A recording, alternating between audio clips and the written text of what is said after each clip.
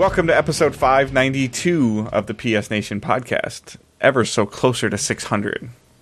And we are now in fall officially. Summer is over, yo. Damn it. Second, As you can see, we're thrilled with the thought that summer is over. The video game behemoth season of fall has begun. it's brutal. Yeah.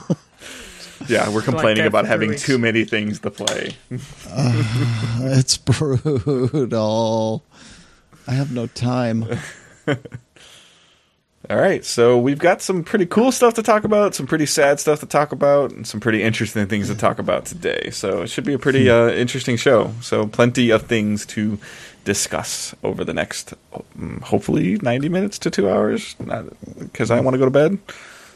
No, I'm good, man. I'm good. Let's go. It's because you're a damn night owl. You're damn right. I'm off for 3 days in a row. Painting. I got paint fumes in this apartment. Keep me awake. All right, let's get into the nuts and bolts. So thank you so much for listening to the podcast, however that you're doing that, whether it's through the computer, through the website, psnation.com, or through the many podcast services that we are available on. We appreciate it. Please hit the subscribe button if you haven't already. While you're hitting that subscribe button, please hit the review button. I'm going to keep asking for you guys to do written reviews with stars until I see more than one every 14 days. Please help us out.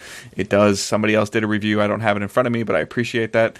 I don't care if I care if it's a bad review, but I would like for you to review the podcast. It will move us up charts. It will help us support. It is another way for you to support the podcast without having to do much financial work at all. Just give us 30 seconds of your time. Even share the podcast on your Twitter, on your social medias, on your Facebooks. If you still, is Google Circle still a thing? No, I don't think it is. So, MySpace is a thing. We Yeah, have a MySpace page. Let's but isn't get that one. like Timberlake music only? Yeah, we're musical. Yeah, so please just help us out. That's another way that you guys can just show what I like to call like silent support. Like everybody always wants to know how you can support us, and those are ways that giving us ratings, giving us reviews moves us up the charts in some algorithm that I don't understand. So please just give us a hand. That would be much appreciated. So while you're there looking at the podcast links, you can go to psnation.com. There should be a link right in the podcast file for you to do that. At psnation.com, you can see multiple things that we post on the site: news, reviews, previews, hands-on impressions. Lots of stuff that goes on there. The podcast shows up on there.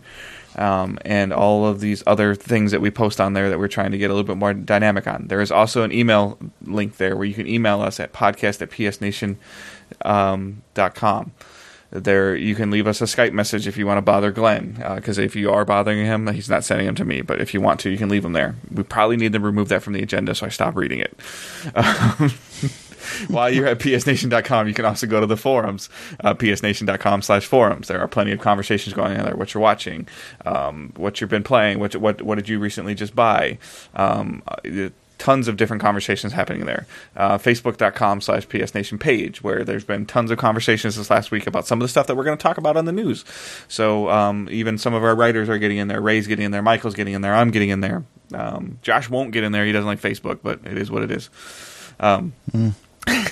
He likes Twitter, though. So speaking of Twitter, you can follow us on the main account at PS Nation. You can follow Josh's account at PJFJosh. Fair warning, if you follow Josh's account, though, NHL regular season starts in like a week, so you're going to see a lot of hockey tweeting. And the Flyers got this really cool looking mascot thing.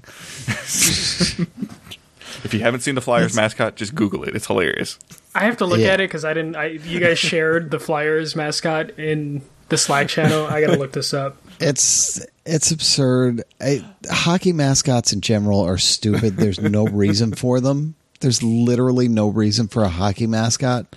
But I honestly, clearly, from the way they've been treating it, the way Philly has been treating it, the team, they did this on purpose, and they wanted this reaction. Yeah. They expected this reaction, and they're leaning heavily into it. So, because it's hideous. Did Johnny Damon fuck the Fozzie Bear? What the fuck is this? Yeah, you should see. One of my friends who lives in Georgia now called me up today, and he's like, "How's it going?" And I said, "Well, better than that Flyers mascot." And he was like, "Yes!" And he started screaming. He started reading off this whole list of things that everybody has been tearing into it about. So if you want a good laugh for about 30 seconds, after you leave us a review of the podcast, go Google the Philadelphia Flyers mascot. It's fucked up on purpose, and apparently. his name is Gritty? Yeah. What the? Yeah. This is dumb. You can follow. It really is. You can follow Michael at the first MJC. Well, you probably will in the next couple of days see him ripping on this mascot publicly. My God. And you can follow me at the Destiny Dave on Twitter. You can support us by going you can support us by going to psnation.com and clicking on the affiliate store links. We're getting ready for you guys to buy a bunch of stuff for the holiday seasons because we're not that far away from 2 months from Thanksgiving, like literally.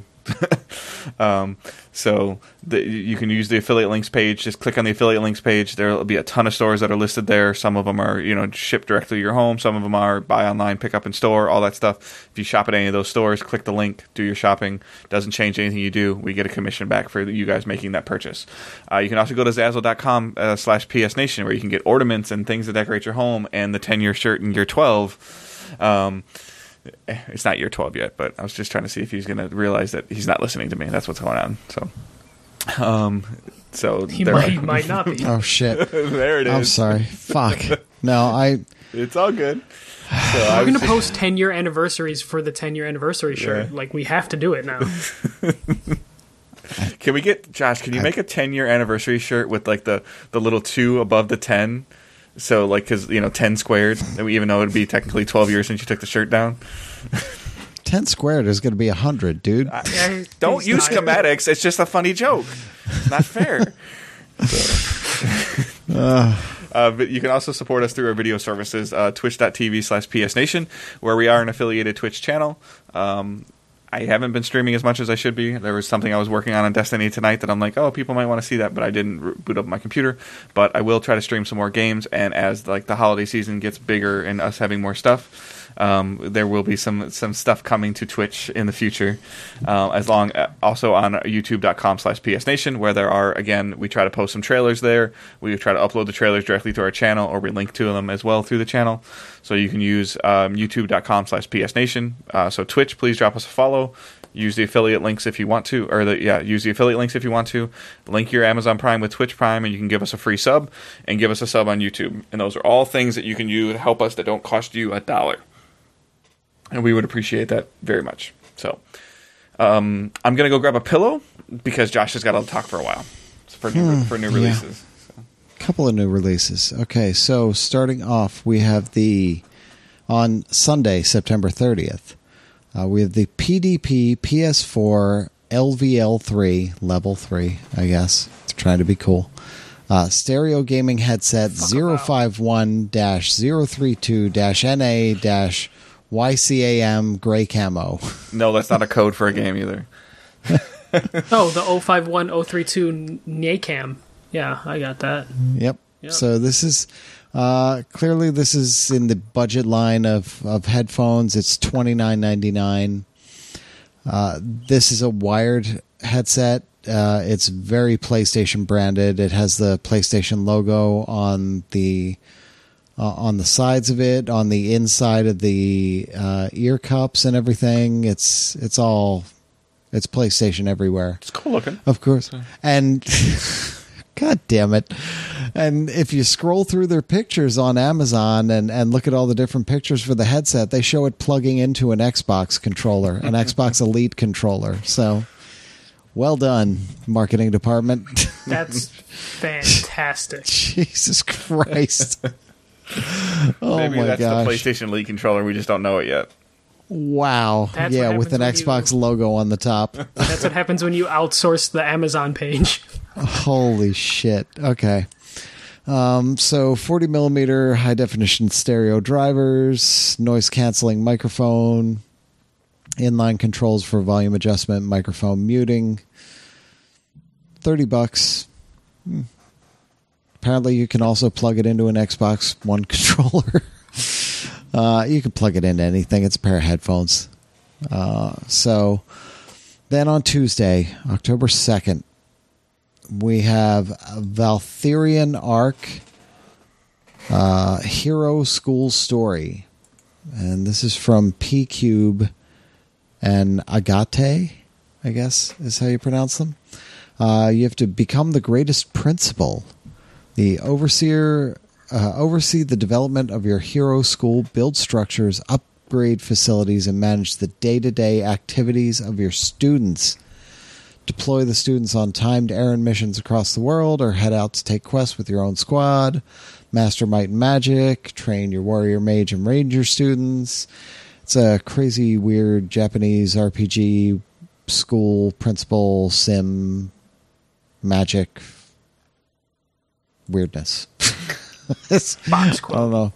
Yeah, I don't know where to go with it. And just about everything is E10 plus this week, so it seems to be that kind of week. Then we have Astrobot Rescue Mission for PlayStation VR. This is PlayStation VR required. I did play this game a couple months ago. We will have a review of it. Hopefully by the time it comes out, we'll see. We're pretty slammed at the moment, everybody here. So this has 20 levels, 6 bosses. Actually, maybe I could, because I blew through one level pretty quick. Better get to work. Yeah, we'll see. So, yeah, it's 26 extra challenges. Oh, shit. Now, right. Josh, you don't have to complete and platinum every VR game before you review it. I know. All right. But you need to at least hit 25 of those missions. Yeah, it's a pretty cool puzzle platformer type thing from what I played, all in VR, with the Astrobots, who are kind of adorable. So that's E10 plus, and if I didn't say it before, it's $39.99 for the game itself. Then there is the PlayStation VR Astrobot Rescue Mission plus Moss bundle, which is the PlayStation VR headset, the camera, physical version of Astrobot Rescue Mission game, and a digital copy of Moss, and that is all that is included in that box. So no Move controllers, nothing else extra. This one is $299.99. But if you don't have either of those games and you don't have PlayStation VR and you have kids, even if you don't have kids, they're pretty cool games. Moss is fantastic. It's one of the best PlayStation VR games out there right now. And just to reiterate, Astrobot and Moss do not require Move controllers, which is why they don't come with them. So you can open the box and play. Yes, that's the whole point. These are both DualShock games, so you can just pop it in and go to town. Then we have Mega Man 11 for $29.99. Also E10 plus, big surprise. This is an all-new side-scrolling adventure with 8 unique robot master bosses and 2.5D design direction, which blends beautiful hand-drawn environments with lively characters. And I will have a review for that on next week's podcast. Nice. And then we have Fist of the North Star, Lost Paradise. There is a launch edition, which has reversible cover art and a Destiny Talisman set bonus DLC. So this is an alternate version of the Fist of the North Star canon. And there's just a wall of text here. I'm not going to read through all that. But if you're into Fist of the North Star, $59.99, rated M. Go have at it. Then we have 28 versions of Assassin's Creed Odyssey because that's the way they roll. But 3 are listed here because these are the physical versions that I'm aware of currently. Assassin's Creed Odyssey Standard Edition is $59.99. That is the game. But it includes a bonus mission called The Blind King. So, you get something for that. Doesn't the deluxe edition come with, eventually we'll have the early access to Assassin's Creed 3 remastered as well? The deluxe edition includes 2 gear sets, a naval pack, and 2 boosts. Yeah, no word on a season pass, which was how you would get the remasters. Okay. I just remember us talking about it, so... Yeah, so hang on. Let me dig into this a little more. Sorry, hang on here. The deluxe edition, Yeah, it's got those packs, and probably the next version you're going to. That's it. Yeah. So the next version up, that's really all it has. So the next version up is the 109.99 version, the Gold Edition, which includes the game and the season pass. Okay. Includes season pass and Secrets of Greece bonus mission, and you get the game 3 days early on October 2nd. Doesn't say anything about any other Assassin's Creeds available. Okay. As part of it. This also comes in a steelbook, and like I said, $109.99. So you are prepaying for that season pass essentially. Right then and there, and yeah, doesn't say anything in any of the stuff I have. I know we mentioned it, like, because I thought that when we talked about it, I thought they slyly just slid Assassin's Creed 3 Remastered in there, and I'm like, wait a minute. Yeah, no, they did for the season pass. Yeah. So yeah, but they're not mentioning it anywhere on the box art or anywhere in the literature. I mean, if you're getting, I still feel like say. if you're getting a $59 new Assassin's Creed game and the season pass, which based on what they did with Far Cry and the previous Assassin's Creed. Yeah, what was the last one called? Origins. Oh, that's it. Yeah, sorry. What they did with Origins DLC, and then you also get a remastered version of an Assassin's Creed game from PS3. Like, that's a crazy good deal. Yeah. It's a lot of Assassin's Creed to get through. Yeah. But a good deal nonetheless. And we will have a review of this at some point. Hopefully. It's another one of those. Yeah. We'll see. As soon as possible. This might be a little bit more of what we're playing for a couple weeks and then reviewing. There's some pretty big games. So. Yeah. All right. Yep. And that's it. That's all that's coming up. All right. News. A couple big stories, a couple basic stories. Something that I thought was somewhat of a big deal, but kind of got played off by some of the other people I talked to about it. So PlayStation Now adds downloads for PS2 and PS4 games. So Sony announced that now on PS Now, that sounded redundant, sorry, that you will have the ability to download the PS2 games that you are subscribed to through PS Now and your PS4 games that you're subscribed to, so that you can play them offline. The PS4 games will have Pro support as well. And this also supports DLC. So if you already owned, like if you had previous DLC that maybe you like got rid of the game or lost your disc or whatever, that you don't have the game anymore, and it's on PlayStation Now and you already own the DLC, or the DLC is on sale and you buy it, it will work. On your PS4 games, it will now work with that as well as downloading it so you can play it offline and Pro enhancement, if I didn't already say that. Yeah, which is cool that they added that ability, because it, like Warhawk, even though Warhawk's a PS3 game, so you're not going to be able to download it, but Warhawk, the vanilla copy, was on PS Now, and you couldn't play the DLC. I don't know if you can, because they don't mention PS3 games at all. No, I know. No, I'm just saying, at least they made sure to add that for PS4 games. Right. Which is cool. But this is really good news. Like, this is Sony listening to the Xbox Game Pass, which I think is a really good service for the price and the library. So the ability to add PS4 and PS2 downloads is fantastic. You know, I believe right now, if you pick up a PS Plus user picks up a 12-month subscription to PS Now, it's $100, which equates to less than $10 a month, but it is $100 at one time. Hopefully, as soon in the future, maybe they listen and do a monthly subscription service that maybe is $8 to $10 or $8 to $11 or something like that. I don't know. Yeah, but. Yeah. I want them to just fold it into PlayStation or PS Plus, Yeah, the cost they're still probably trying to recoup costs, or it must be an expensive service to run, and that's why they haven't folded it in. Sure. Like, would you pay another tier of PS Plus to get it if they added like $20 on a PS Plus? $20? Yeah. Well, then why don't I just get it on its own for $20? No, I'm saying I'm saying your PS Plus subscription costs $79.99, and for the entire 12 months, and that way you're essentially getting PS Now for $20 extra for 12 months. Would that be something new? Because I just don't see them adding it onto the current $60 model, even though next year they're getting rid of PS3 and Vita games. if they could, if they up it maybe $10, Yeah. I might go for it. But I just see, really, they should be doing like a cable company. They should be bundling, saying, hey, if you get PlayStation Plus, PlayStation View, and PlayStation Now, here's your price. Yeah.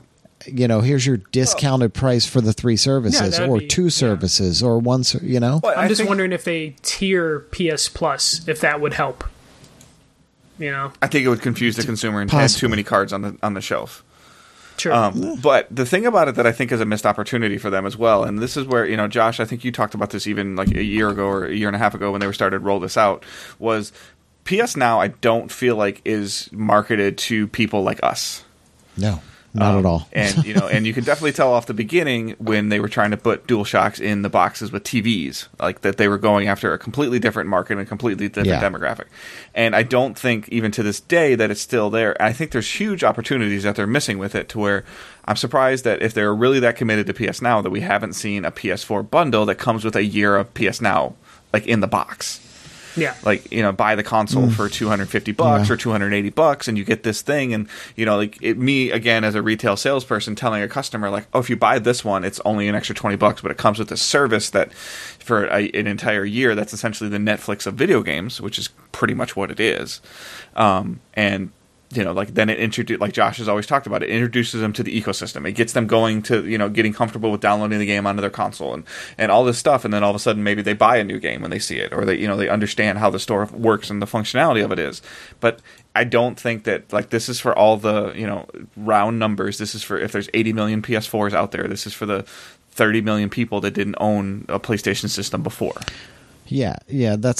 That's the whole focus of that, is really it's all those people that came directly from the Wii or the Xbox 360. And those of you that are saying that like PS Now needs like top tier games like Xbox Game Pass does and stuff like that, while I agree with you, Sony ain't going to do that when they're demolishing their competition. There's no reason. Yeah. They don't need to put a God of War on there because it's selling well. And it's not a news story, but Spider-Man is the fastest selling PS4 game in the history of PS4, so they don't have to do that. Knocking out the long-term record of 4.5 months between God of War and Spider-Man. Yeah. So it's cool. I mean, like if you're a new PS4 owner, or even only or new to console owning, as in terms of PlayStation, like there's a humongous library of games that you can play. Like it's a great value if you have like the $100 to put up front, or the $30 for the 3 months or whatever it is on the store. And now the downloadability feature is a huge win, because if your internet's not that strong or you don't have a good connection, you can set it up to download it overnight, and then you have the game and you can play it. How it works with connecting to your licensing and stuff like that, I have no idea. So, the next news story is something that I think that I said that a month ago that they would do, and I think you guys said that they wouldn't do it. So, Michael, you want to take this? I was going to say, Dave, you were right. I was going to start off with like, yep, you were right. The story is Red Dead Online has been detailed, and it is not going to be available at launch. It's going to be a couple weeks later or a month later. Red Dead Online is launching in November in public beta form. I don't remember disputing that. I disputed it. Yeah. Oh, okay. Yeah. Well, you're the asshole. Because they did this with GTA. Yeah, it's weird though, because for Grand Theft Auto, they announced it several months beforehand that they were doing this, and that's why I was thinking, we're like 2 months away from release, a month away. There's no way they're going to hit us with this now. I recall that conversation. Yeah, but they totally did. Like a couple weeks before the game comes out, is like, hey, online is going to be a beta. But I don't think they called GTA Online a beta. I don't think they were that upfront. It was totally a beta, but they didn't use the word beta. I mean, it's good. I mean, everybody that I've heard like comment on this or read on this is like, that's fine. I'm going to be busy with the story for a while anyways. So, the online services of Rockstar Games are what keeps GTA in the top 10 of the MPD, 6 years later. Yeah. So it's crazy. Do we want to switch 3 and 4, or just want to go right into the number 3? Yeah, switch 3 and 4. All right. Okay. You want to? So this is going to be more your wheelhouse, Josh. You want to take this one with the new secret system? Yeah, the PlayStation Classic, which is a little miniature version of the original PlayStation, not the PS1, PS Oni. This is the miniaturized version of the original PlayStation. Now, it's powered by USB, like all these small things are, and it's coming with a PlayStation controller that does not have the analog sticks. So it is the original PlayStation controller. Two of them. It does come with two of them? Two of them, yeah. Yeah. Okay. Because, I guess these would have to be very specific because of the size of everything, so you can't use your old ones. The thing is, that right there kind of hinted at what games could be on this and what games cannot be on this, because analog sticks are missing. Require the analog sticks. Yeah.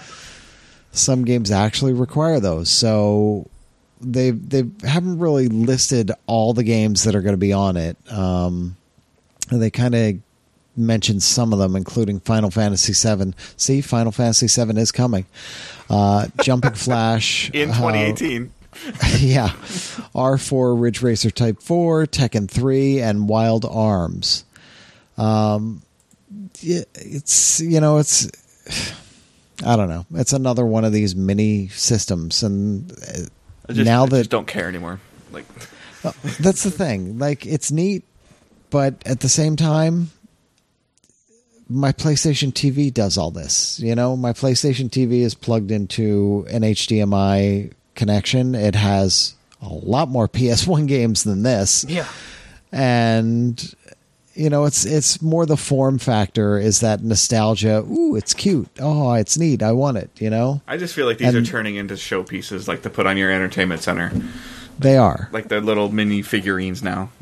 Yeah, they absolutely are. And, the mini GameCube, when that comes out, they're all going to sell really well until we get to a point where everybody's like, all right, enough. When we get to the Dreamcast Classic and things like that, then I think you're going to start to see a turn where it's like, all right, that's too much at this point. Let's just stop now. The mini N64 patent popped up again, so that's probably coming next holiday. It might be could have been a really cool way for Sony to get rid of all those like PSP extra discs they probably have laying around. Though they could have made those the UMD discs. Yeah, the UMDs. They could have made them fit in the classic.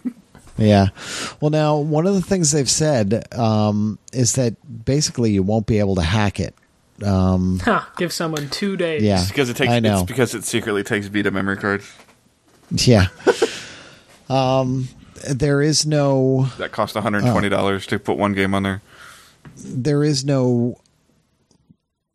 I don't know. I don't remember how do you hack the NES and the SNES Classic? Through the power port, which is a USB, which they connected to a computer and they get into it. The USB, the power is a USB cable, and this is charged, or this is powered with a USB cable, so it will be hacked. Okay. But Sony probably has some sort of measure to try and prevent that. They've got a thing that's going to take somebody 37 seconds to go through. So give Reddit like 10 minutes with this thing, and it'll be playing the NES Classic. So. Yeah, so prices around the world, it's going to be £89.99, $99 US, $129.99 Canada. Sorry, Canada. 99.99 euros and 99.80 yen. So I when we talked about this, I figured it was going to be more expensive than the NES and NES Classic. How much were those? 79. 79? 69 and 79, I think, or something like that. Yeah. Which makes sense, because some of the PS1 games were still large files. Yeah. And most of the Nintendo ones only came with one controller as well. Yeah, except the SNES came with two, I believe. And that was the one that was 79, so. And that thing wasn't Johnny as a boy got one of those, and he sent me a picture of it. Like, I was actually surprised. Like, that mini Super Nintendo was, like, no bigger than, like, a can of Coke. Oh no, it's I have them. Mine, they're tiny. Yeah. Mine somehow came with extra games. Mine for some reason had Michael Jordan, Windy City Chaos. I don't know how that got there, but yeah, no, they're like really nice little pieces of hardware. And I almost want to get this one just because I like, I grew up with the PlayStation stuff more than the NES stuff. But again, do you want it to play it, or do you want it to have it sitting on your entertainment I will center? play it for A month. No, I'd play it for the first day. An hour, yeah. And then someone will find out a magic way to get extra games on it, and I'll play it for another hour, and then I'll never touch it again. And you'll be like, old games are old. Yeah. That's the thing. This was like the start of 3D games, 3D rendering and everything, and they're rough. Those games are pretty rough when you go back and you look at them. So I don't know. I think everybody, it's the nostalgia factor. It's the form factor. It's adorable. And yeah, it would be neat to have sitting on there, but to actually play it, I don't know that it's going to get a lot of mileage out of people playing it.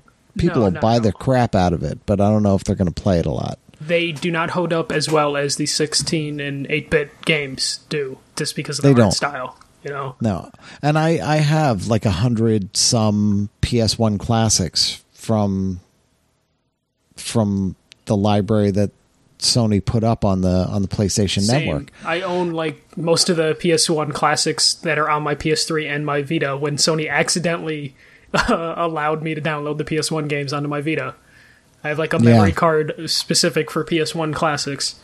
I have a memory card filled with those too. Because there's, you remember that, right? There's like a weekend where they're like, all the PS1 games that you own can now be downloaded, and then they took them away after that, but I got them on a memory card. And honestly, the best way to play these PS1 games is on that Vita, because the screen resolution and size is perfect for those games, as opposed to blowing them up on a 60-inch TV. So get a Vita. That's like the PS1 classic. Not all the PS1 games are available on it, but well, that's the thing. Some. Yeah, it's more than 20 are. Yeah, more than 20. More than 20. Not all the big hits. Exactly. Yeah. But let's talk about they only announced 4 games. Do you think they're just going to try and drag out the marketing? Because it just seems like when you want to hit people with all the games. I think they want to keep it relevant up till release, so they're probably going to like talk about a game or two every week, or 3 probably, depending on, because is there a release date for it? Like it's this holiday, right?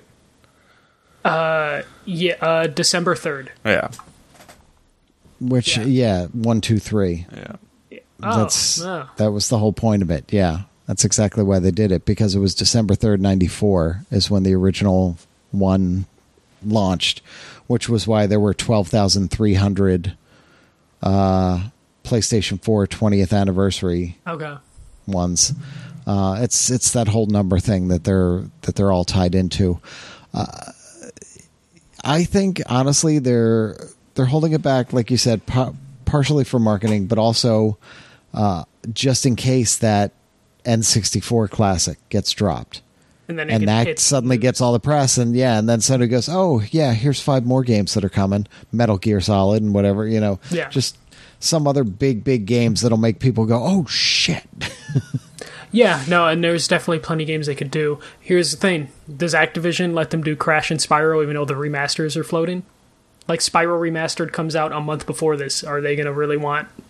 Like, does Activision care enough? Like, I would assume Sony's going to try and get Crash and Spyro for this. Yeah, you almost have to have those on there simply because... But Crash especially, it was basically the mascot for the PS1. Yeah. That's a good question.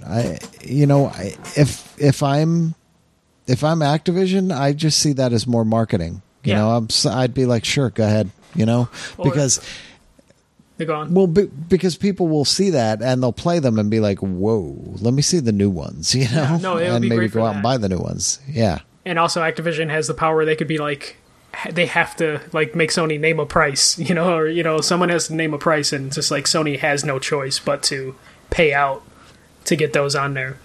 It's a shame though, without the analog sticks, you're not going to have Ape Escape. There's certain games that there's already a huge amount of games where there's just a huge there's just this thick line. There's no chance. Yeah. I am going to jump ahead a little bit, Dave, just because we have 2 questions related to the PS1 Classic, so it would probably make sense just to That's fine. knock them out right let's now. do that. We got some questions sent in to us using hashtag AskPSNation. So if you do that, maybe you'll get put in featured into a news story by Michael. Yeah. No, it'd be better just to keep it going instead of bring it back again. Okay, so the first question is Darth Maximus. Are these retro consoles best left in the past? Don't they look hideous on an HD TV? I think Josh touched on this earlier, but yeah, they kind of do. Do they look bad though? Like what does the Super Nintendo look like on your TV, Michael? See, no, but it looks okay. But the 8 and 16-bit games, the art just allows them to be blown up a little bit, and they still hold their integrity. Yeah. You know, try loading up one of the PS1 classics on PS3 on your big TV. The 3D animation stuff, the polygons, they just don't look great blown up.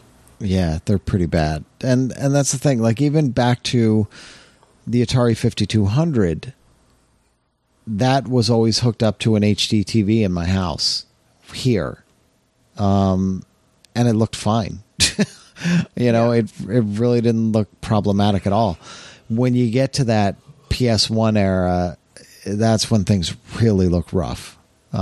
Because of that, there's all those polygons and the rendering and very low res polygons and everything. It was just very messy. Yeah, it's definitely going to be. It's going to be funny how this is going to work out, just to see everyone's reaction of just the time it takes people to put this down is probably going to be way quicker than the NES and SNES, because you're going to have that moment of like, oh, I remember this. Ooh, okay, let me put this down. Yeah. And then the other PS Classic related question was from Chris on Facebook. I was wondering if this retro system craze is almost over yet. Just wait for that Dreamcast to come, and then that's the end of it. Well, the inevitable thing there is if this has any kind of sales success, they're going to make one with analog sticks and put another 20 or 30 games on it. Yeah, I can totally see them next year doing a PS1 Classic. PSONY? Yeah, PSONY Classic. And then the N64 Classic. And that one will be like the size of a matchbox. Yeah. I mean, it'll be great is the PS2 Classic would probably be the greatest mini oh my gosh thing. Fuck and yeah. Also they could just give out the original or PS1 or PS2 Slims, because those are pretty damn miniature to begin with. Yeah, they're just slightly bigger than the controller. Yeah. But I can't wait for a PS2 Classic. That is going to be the most ridiculous library that it will make no one happy. So, yeah, but what does that mean? That you're going to play it for 2.5 hours instead of 1? Maybe. But some of those... Licensing would be hard for that, though. I mean, think about it. Do you think Rockstar is going to okay GTA 3, GTA Vice City, San Andreas? They'll probably okay like they did on the PS4, where they put the Android version on the PS4 without the soundtracks. Yeah. But you still have like the God of War games, you have... That they've all released on PS3 or 4. Yeah, but you have like the Katamari game. If you can get the licensing for it. If you get the license, it's going to be licensing hell, but I mean, they're already working with a couple of these companies for the PS1. So I mean, it is the best-selling console of all time. So there's a huge library there to pull from, a huge, really good library to pull from. But licensing issues are a big deal, and that's kind of the stumbling block with all these things, is who owns the rights now, and are they going to give them to you at a reasonable price, or are they just going to say, oh yeah, sure, we'll license it to you, $80,000, and they'll be like, fuck you, But what if a PS2 Classic is the only way to play SOCOM? Yeah. It won't, because there's no way you can connect online. Yeah, well, it's going to have like a little miniature add-on modem. Yeah, it's going to actually have that empty back. Can it come with the mic? Can it come with the mic? Yeah. Yeah. It'll come with the mic, though, but it'll be the only way you can play SOCOM is on the PS2 Classic. That'd be funny. But it won't be SOCOM 2, it'll be SOCOM 1. Just to get the community. Ooh. Yeah. Ooh. Yeah. All right. Okay, that's it for the hijacking. That's all right. It's all good. I'm sure this next one's going to be the same thing because a sad day in gaming. So, Telltale Studio is essentially closing. They've minimized themselves down to a 25-person studio from about 250 people to apparently finish off their contract with Minecraft Story Mode and Netflix. But other than that... There's some updates on that, but continue. Yeah. But other than that, they pretty much came out and said Walking Dead, the final season, episode 2, would be the last thing that they do, and they are done. They're closed. Yeah, so the updates, they are looking to unload the rest of the Walking Dead season on another studio if anyone wants to buy it, which sounds like just a last-ditch effort for whoever's in charge to make a little bit more money. Though that's ugly, because a lot of the former employees, have a lot to say of that work environment. There's a ton of stories about just how terrible it is in terms of just like all the effort they had to put into it, all the unpaid overtime, just how sudden they were told that they don't have a job. It sounds like it was a really bad work environment. They went into work on Friday, and they left work on Friday without a job. Yeah. So or severance. Or severance, yeah. And they were all doing crunch just to get episode 2 of The Walking Dead out, which is out this week. Which, if you bought the season pass for it, you're screwed.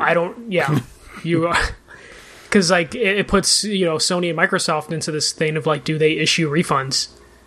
Or do they just go, oh, you got 2 episodes of this product? And hopefully someone picks up the ball later and does it, but... I can hear Josh screaming, I told you, though, through the microphone. No, well... It's not an I told you so moment, but it's a huge fear moment.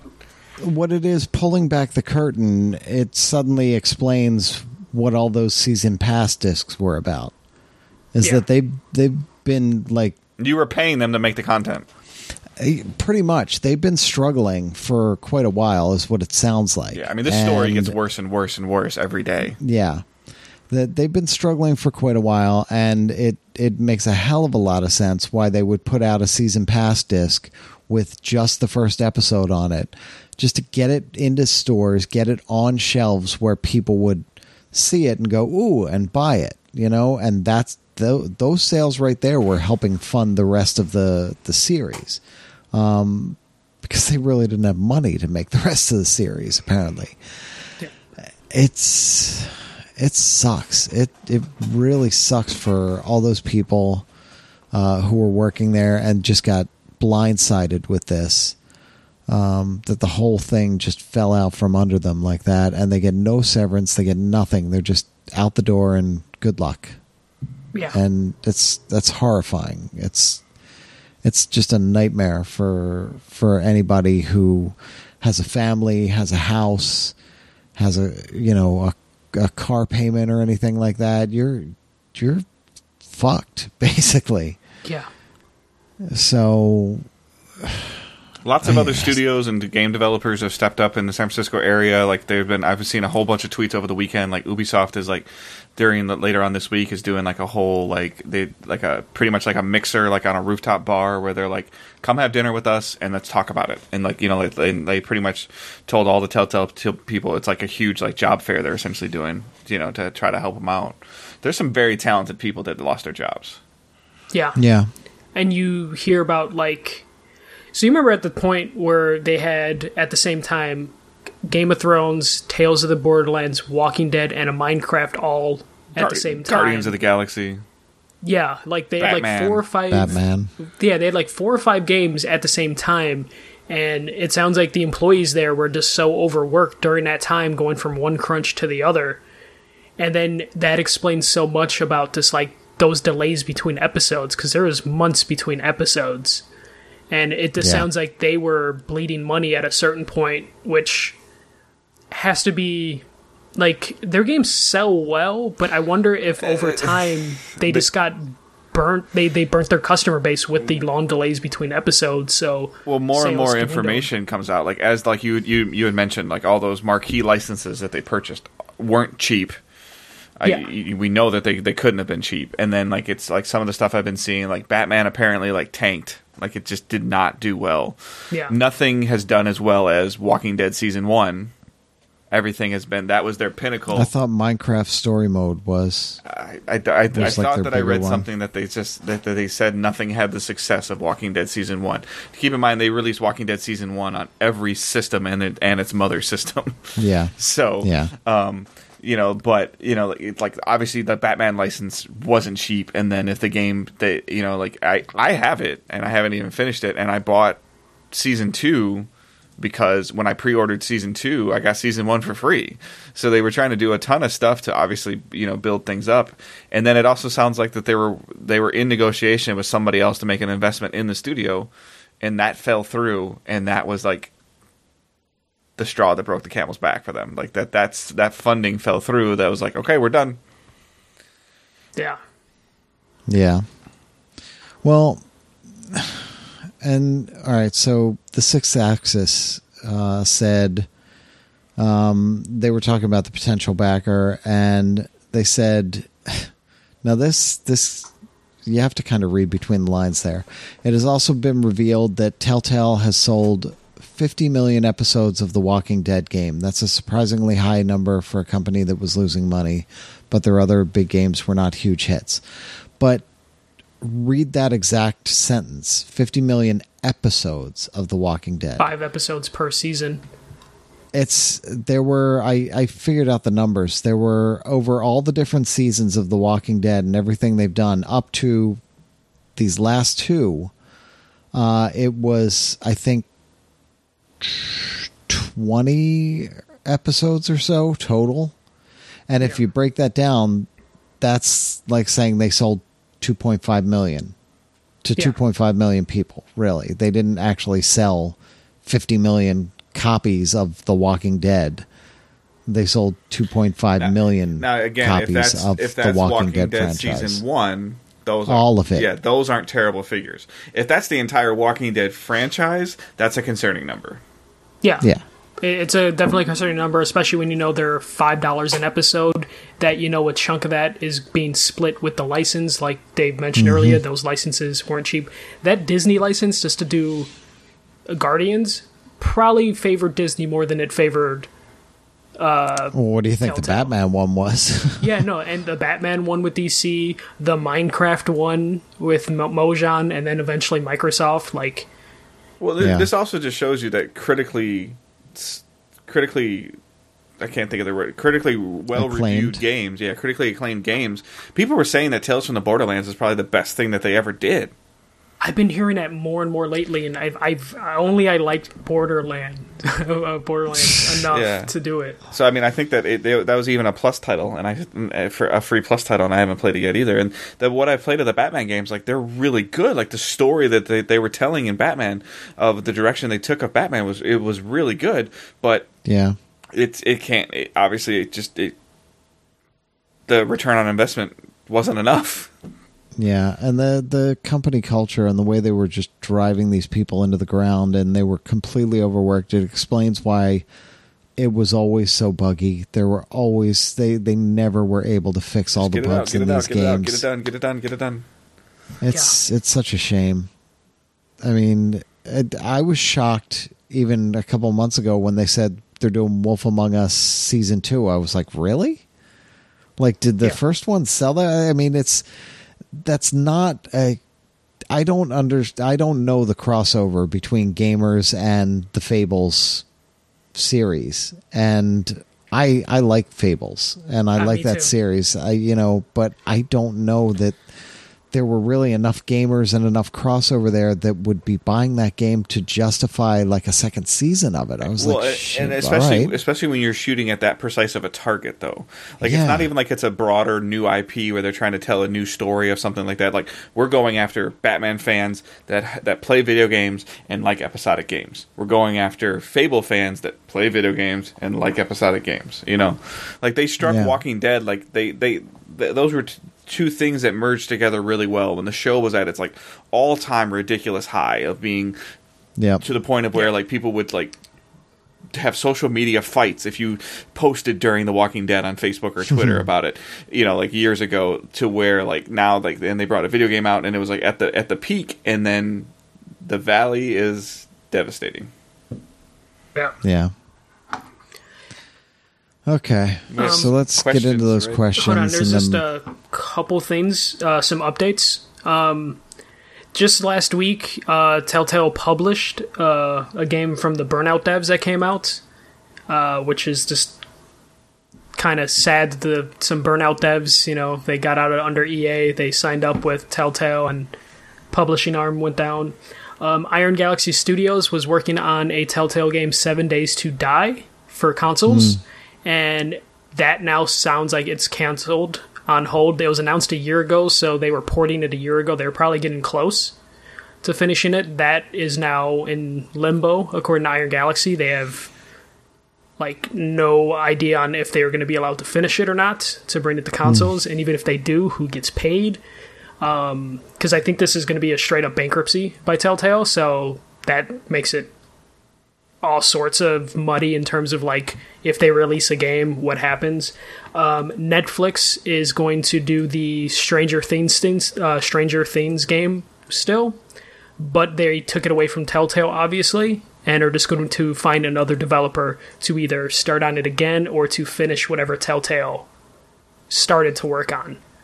So it sounds like this is still a like crazy journey that we're going to see with these games. And then The Walking Dead, I mentioned earlier, what's left of Telltale, the 25 employees, are looking to sell off The Walking Dead the rest of the season or episodes 3, 4, and 5 to try and find a home for that. But that also gets muddy because like, do you sell it and then like call the team that was fired to come back to work on it? Like, I don't even know how that would work. Is this last season supposed to be the final season? Yeah, 5. Yeah. No, I'm saying, is it supposed to be 4 episodes? 5 episodes? Because I thought it was 4. It's 4. Yeah, so 2 episodes. So episodes 3 and 4, which aren't even made yet, they need to find a development studio now to make them. But like, who is going to what publisher who's going to try to who's going to try to pick up that inspiration and make it connect? Yeah. You know what sucks is that, I mean, it'll be a conclusion, but it'll probably come out as like a graphic novel or something. Like here's what the last 2 episodes were going to be. There's been a lot of pressure on social media for the guy that does The Walking Dead to Kirkland? put Clementine in the show. Yeah. There's been a lot of pressure for that. Well, it's set in the same universe, because literally the same universe, because in the first season, Glenn is there. Yeah. Briefly. And he's like, okay, you guys do your thing. I'm heading off to Atlanta. And you're like, oh shit. All right, cool. Yeah. I mean, so they have that crossover there. And he's been involved in the process with the game with Telltale since they've been doing it. So like but there's been a lot of pressure. I've got a handful of friends that I play games with that are huge Walking Dead fans. So, but Michael, we got a couple questions about this, right?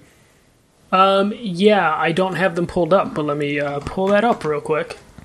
Well, one of them was, I think, pretty much to the extent, and maybe you can give credit to whoever sent it, but and I kind of agree with this. Like, do we think this is the end of episodic gaming? Josh, what do you think? I'm pulling this up. It's who else has been doing episodic gaming besides them? Life is Strange. I mean, right? Yeah, Life is Strange. So Square with Don't Nod. But even Don't Nod, even the new one, isn't that like 1 or 2 episodes now? 3, I think. 2? 3. Is it 3? Okay. I think it might be 2, but it could. I think it's 3. Everybody's starting to cut back, like that King's Quest, which we were so excited about. I played the first episode, and then it took nearly a year for the second episode to come out. It's like, what the fuck's the point? Yeah. There is another episodic game, The Council. That's an episodic game. That's happening right now. Yeah. And then, I mean, Hitman went from episodic to just a full game because that didn't work out. It worked out critically, but it didn't work out financially. I think, like, to an extreme, I think it is the death of episodic games. And I guess what I will more classify it as maybe not the complete death of where you'll see things come out in parts, but I think this is the end of, like, seeing something on a shelf that's like a season pass, of purchasing something that's not out yet. Or a big series like that.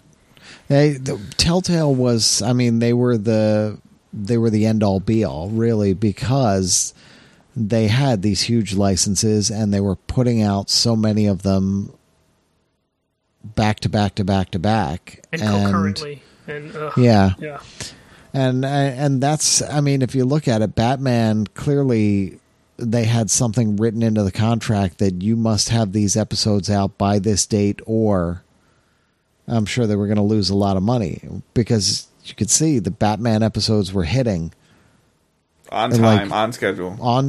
They were hitting faster than any other series ever hit for Telltale. It was insane. I mean, like that's why the disc thing happened. They were just like, we need to have a product on the shelf for you to keep this license, and they were just like, okay, here's. Yeah, it's like, looking back at it, you can see hints of what was going on just in the way they marketed things, and the way they sold things, and the way they actually either got them out on time or did not, you know? But I just don't see this as being a big thing. I don't know how other people feel about it, but we've talked about this, where I play the first episode and I really love it, and I'm like, oh shit, now I gotta wait for a month, 2 months, 6 months, who knows, and I go off and play other things, and by the time the second episode comes out, I don't even know where I was in the first one, and I don't feel like going back and starting it over again, and at that point I just don't give a shit, and I just kind of lose interest. Yeah. I try to wait until the whole thing is out, and at that point, you know, just give me a full game. Yeah, no, same thing happens. Like, Life is Strange, they tend to be a little bit better at the episodes, but the last season was really hard to review just because, you know, that month gap. You know, you get busy, and then you're just like, I don't remember what happened. And it just turns into a mess. Well, and then they released a bonus episode like 4 months later, and I had completely forgotten that a bonus episode was coming out. You know, it's it's the same thing too. Like, so we found out about Batman, and like episode 1 came out. I'm gonna get the dates and the months wrong, but episode 1 came out in April, and then episode 2 came out in June, and 3 came out in August, and 4 came out in October, and 5 came out in December. Like, why not just release the whole thing in January? Yeah. Well, because money. You need that money coming in to actually pay the people to get the product out. Yeah. Clearly it didn't. They were dragging by the skin of their teeth, and, you know, it caught up with them. But I think if we would have talked 2 weeks ago about studios that we could have listed studios that we think that are in trouble, I don't think any of us would have said Telltale. Yeah, because the license money, we thought they were doing well, but... No. Well, it's with their announcements that, hey, we're doing. It was almost like a fuck you, Wolf Among Us 2. Like, what? All right, they must be doing really well if they're pulling Wolf Among Us 2 out of their ass. Or if they're standing in front of you and announcing 4 games. Like, obviously they got to be doing something good. But now the hindsight is like, we've just got to keep throwing stuff at the wall and hope something sticks. Yeah, it was. We need these 4 games to be able to pay everybody. You know, but. Yeah, like what you were saying, Michael, with losing track of things, that was my biggest problem with The Walking Dead, and that's why I kind of fell off of that. I have all of them. I didn't get this latest season. I don't know. Good thing. I don't know if I got the last season. Maybe I did or didn't. But my biggest problem was that, you know, they used to come out on the PS4 and the Vita, and I would play one way on the PS4 and play another way on the Vita, you know, choice-wise. And by the time, like, the second episode would come out, I'd completely forget what I was doing. Even though it gives you kind of a brief overview, it doesn't give you enough of, wait, did I make the evil choice there, or did I make the nice choice? Or where am I in this game? I don't even remember at this point. That was the biggest frustration with it. So I don't know. I I was just happier when it was a full game. I'd just wait until then, and usually by then I forgot the game even existed. Unfortunately, I just think episodic is going to be a cringeworthy word for a couple of years in the gaming industry. Yeah. Or at least the way Telltale handled it. Telltale kind of made it a stigma in terms of just this is episodic, but who knows when the episodes are coming out. It was very poorly managed. Yeah. The Game of Thrones one, I think, had the longest gap between episodes. It was like a crazy, ridiculous 3-4 month gap, maybe longer. It was more than that. Yeah. Because we were talking about, because episode 6, I'm like, is episode 6 ever coming out? Yeah. I think that was 6 episodes, wasn't it? It was either 5 or 6, but the last episode took forever to come out. It was a ridiculous amount of time to where you were just like, what's going on with this?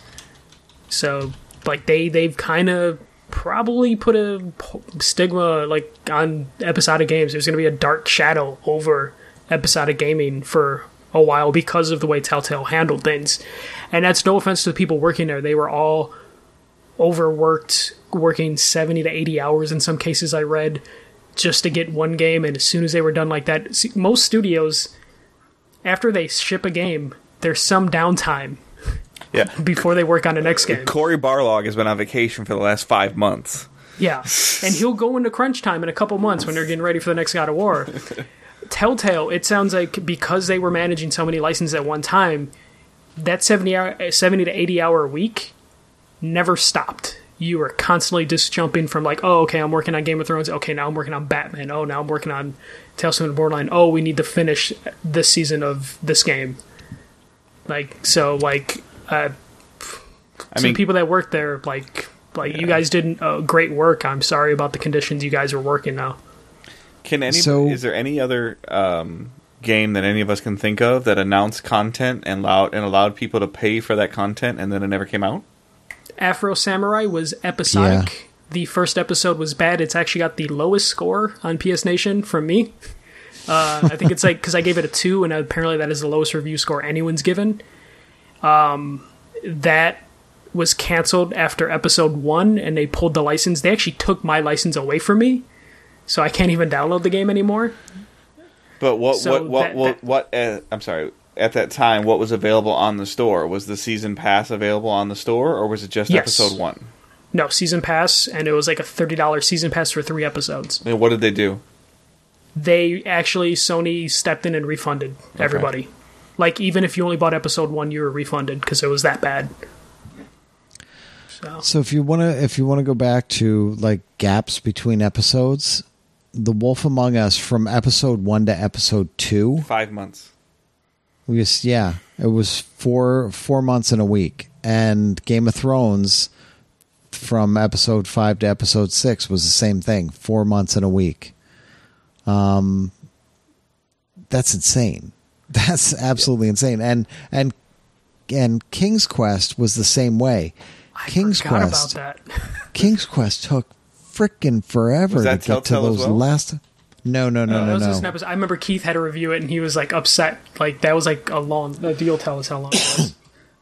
Yeah, it was. I'll look it up if you guys want to keep talking. But I remember because I had it, and I was like, "Where are they ever releasing these things? What is going on here?" That was insane, and that was The Odd Gentleman who did that one. But go ahead. We had another question related. Sean was the one that brought up is episodic gaming in trouble. And then we had. Oh, if it was Sean, he doesn't need any credit. So. Yeah, that's why I didn't say the last name. It could have been any Sean. Then we have Scott on Facebook. I just really want to know if they or someone else will finish final season of Walking Dead. I planned on waiting until the inevitable Halloween sale to pick it up. Now I'll be taking the Josh route of waiting until it's out completely. You probably won't get a chance to wait it out. Just hope THQ Nordic has some more deep pockets somewhere. Yeah. So, all right, for King's Quest. This is the King's Quest series that was released by The Odd Gentleman, and this was the first one was July 2015. The next one was December 2015. That's ridiculous. And I'm not. So that's 5 months right there. Then April 2016. So there's another 4-month gap. Then another 5-month gap to September. And then 1 month to October. And then a couple months to December was the epilogue. But fuck. And I'm not trying to criticize like game development because I don't even have a basic understanding of it. But most of these episodes are like 2 hours, maybe 3 hours, and they're taking 6 months to make them. Yeah. You know, you hear about a game, you know, like Journey or something like that it's 3 hours long, and it took a year maybe. You know, like. But I mean, it's taking these people, you know, like, and I know the Walking Dead stuff. I can't even imagine that because you've heard like different writers are writing different episodes, and people are trying to build it around like they're literally writing and animating at the same time. Yeah, which I never understood why Telltale. Obviously, I have a feeling now we know it might have been some poor management that they never thought of just making the game and then releasing it episodic after they were done developing it. Like you mentioned, it seemed like they were writing and animating at the same time. Like in those gaps. Yeah, I think that you could have like you said, if you developed it and then released it, that you could have had like hit the hype train like so hard, like where people are like, oh, episode 1 was amazing, I can't wait for episode 2. Guess what? It's next week. Yeah, or at least buy yourself a little bit of time, like develop like the first 2 episodes right away, and then you'll have that time to develop the rest. You know, something. Yeah. So. Well, with King's Quest, the biggest problem with that, and I kind of remembered this from E3, but I was just digging in to see what I could find. The script for the first chapter was 640 pages long and had all kinds of, you know, different endings and things like that, branching paths, branching narrative and things like that, and all kinds of crazy dialogue trees. That was their biggest downfall. That these guys, they were huge fans of the King's Quest series, and they had these ideas. They didn't have the money to, you know, build an entire game all at once, so they thought, well, let's do the episodic route, and they were overwhelmed by it. They were not a big studio, and this was their biggest downfall because each chapter got even more complex. And that's why it was taking them so long to get through these damn things. It took them 1.5 years to release the entire game. You know, which is crazy. By the time the final episodes came out, I was like, wait, I thought that came out. I thought that was finished already. They're still releasing episodes. It's insanity that, you know, they saw it as a way out because they didn't have the money for it. But it hurt them in the long run. I really believe it hurt them in the long run. And they did eventually do a full season disc, which I think included everything and the epilogue. Unlike Telltale, who was, you know, releases their discs right before episode 1 comes out to try to fund the rest of the proceedings. So, yeah, it's crazy. All right. I think we've beaten that into the ground. Yeah, I knew it was going to be a topic of discussion, though, for a while, because like that's, you know, something that, that's been controversial for years since they started doing episodic stuff. So, all right, reviews that hit the site this week, Josh. Okay, so my Shadow of the Tomb Raider review went up. It was pretty good. Then Brock put up The Gardens Between, one of our new writers, who should be doing news at some point as well. But he's doing reviews for the moment because we are kind of slammed. But you can be like Brock, too, and you can write for us. Yeah, you could. So The Gardens Between, which is rated E, that was it's a pretty cool game. It's a pretty cool looking game. Neat concept.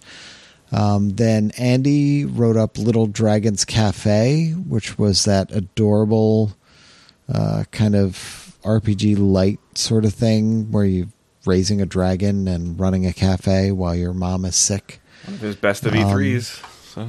Yeah, which, it's funny. Read the review. Because no, it's and he points it out. We both kind of felt walking out of there, you know, I hope this isn't what happens, and it is kind of what happened. That what we saw in that little slice was adorable and wonderful, and it was a great game, but it's a lot of that over and over again. It gets repetitive, you know, and there isn't a whole lot more to the game beyond that. And as adorable and fun as it is, it can kind of drag a bit. But it's still a really cute game, really neat game, and fun, and worth checking out. I mean, I'd read his review because I have it too, and I like the game a lot. Then we have Ray did a review for Bow to Blood, which is a PlayStation VR title. And my review of Pro Evolution Soccer 2019 went up. Oh, crap. I guess I should review that like on the podcast, huh? Maybe. Whoops. Yeah, I'll do that. I could do that tonight. Yeah, okay. So that's all that went up on the site. All right. Well, why don't you just go ahead and tell us about Pez? Wow. Okay, give me a second here. Let me pull up the review. Or, I mean, we can move it. I mean, if you want to. Memories. We can do what we're playing and watching if you want, real quick. And you can go last and do the review at the same time. Sure, let's do that. Okay. Michael, you're on vacation, so yours probably isn't very long. Why don't you go? So right before I went on vacation, I got one. I think I played Call of Duty Blackout one time before I got to go to Disneyland. So played that, got another win. The beta's over. They got it up to 100 players before the beta ended, which was nice. Played Overcooked 2 on the Switch with my girlfriend on the plane. Which was fun to play that. Just, you know, Switch on the plane is actually fantastic. So you each had your own little waggle wand and you were going nuts? Yeah, just like the Overwatch only uses like 2 or 3 buttons. So the nice. Joy-Cons were perfect for that. He's got Overwatch. He's got Overwatch on the brain. Overwatch doesn't run on the Switch. If it did, though, I would pay for that United Wi-Fi. But Overcooked 2, I kind of want to buy it on the PS4 now, just because even though I could just hook up the Switch to my TV, but I would have to take the dock out of the box, and who's going to do that? Just sell that damn dock. You could get a lot of money for it. I could. Yeah, it's actually not a bad idea. They're like $90 in the store, but I picked them up in the Toys R Us fire sale, and I got them cheap, man. They just have them everywhere. Overcooked 2 on the Switch is fantastic, but that's really all I played, just because I was at Disneyland for a couple of days last week. First time going to Disneyland. We went on the Mickey's Halloween Party day, which is cool because it's you can only get in the park at 3 o'clock, but you can go from Disney California Adventure to Disneyland. It's like a park hopper ticket. But when the Halloween party starts at 6 o'clock, they kick out anyone that doesn't have a Halloween ticket out of the park. So the attendance at the park goes from like 50,000 to 15,000. And you basically have free roam of the whole park with no lines for any of the rides. Oh, that's cool. Indiana Jones was usually like, before the party was like 45 minutes to an hour. We just got to walk right up to the Indiana Jones ride and got the right, basically just walk straight to Pirates of the Caribbean. Basically every ride you can think of, you just walk straight to, no lines, nothing. And the only line there was Haunted Mansion, because it's specifically made for the Halloween event to be Nightmare Before Christmas. So that was like the only one you had to wait in line for, and it was only like a half-hour wait. The day that we went that wasn't Halloween, the wait for that was like 120 minutes. So wow. If you are going to go to Disneyland, go and buy the Halloween ticket, which is actually cheaper than a regular ticket. And the park's open later. Yeah, it's like $10, $20 cheaper. You can only get in at 3 o'clock, so you can't get in there at 8 in the morning. But you have like 4/5. You'd get 2 rides in if you got there at 8 in the morning to 3 p.m. Yeah, basically. No, because we went to a non-regular day. And before 3 o'clock hit, we only got into two or three rides. See? I was right. Yeah. And during the Halloween party, once they kicked all the people that didn't have the tickets out, from 6 o'clock to 11, no lines for any of the rides. Just we got into every single ride we wanted to get into that was open and available. And then they do. We learned that if you hop on a ride a minute before closing, they won't tell you to leave the park. They'll just let you get on that ride. So we got on Small World a minute before the park was going to close because that's like a long ride. And when we got on the Small World and got out of the park was completely empty. There was just the janitors cleaning up, and they didn't give a fuck that we were still there. So we got to walk around and do all the photo ops we wanted to do earlier in the day with no crowd jumping in between. So it was just really cool to do all that. And it's the Halloween event, so they had a specific Halloween fireworks show that they only do for those nights, a Halloween parade they only do for those nights. And they have candy trails for trick-or-treating set up all around the park. So some of the rides that were shut down, they would actually let you walk through the rides, and there will be people passing out candy in the shut-down ride. So you can see a couple of the rides with all the lights on, and you're just getting candy.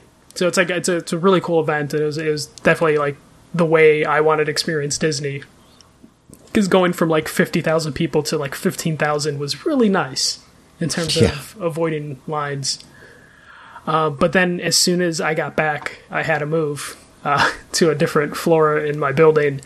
And that's been a process. And I've been without internet for 2 days. This is the first time I've been on the internet, and I'm using it to talk to you guys. So, yay! Yeah, I really want to play Overwatch.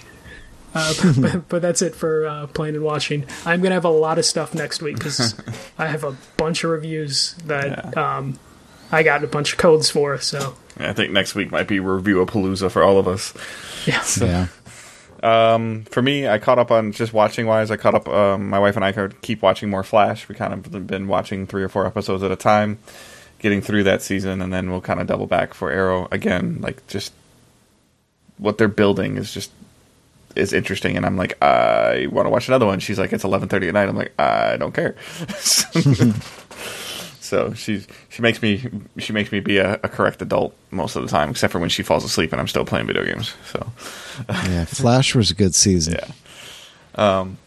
And then I know of some of our other shows that we've been watching, like The Resident came back this week and things like that. So I'm sure that we'll talk about some of those. And then I do have the DirecTV Now. I've been using that, and that's been pretty successful. Fun fact, my son can watch DirecTV Now in his dormitory in Kentucky on our account. So that's a big benefit. Stuff. Yep, because his dorm doesn't have cable. So good internet, but no cable. So you can watch the Lions suffer, from Kentucky as well.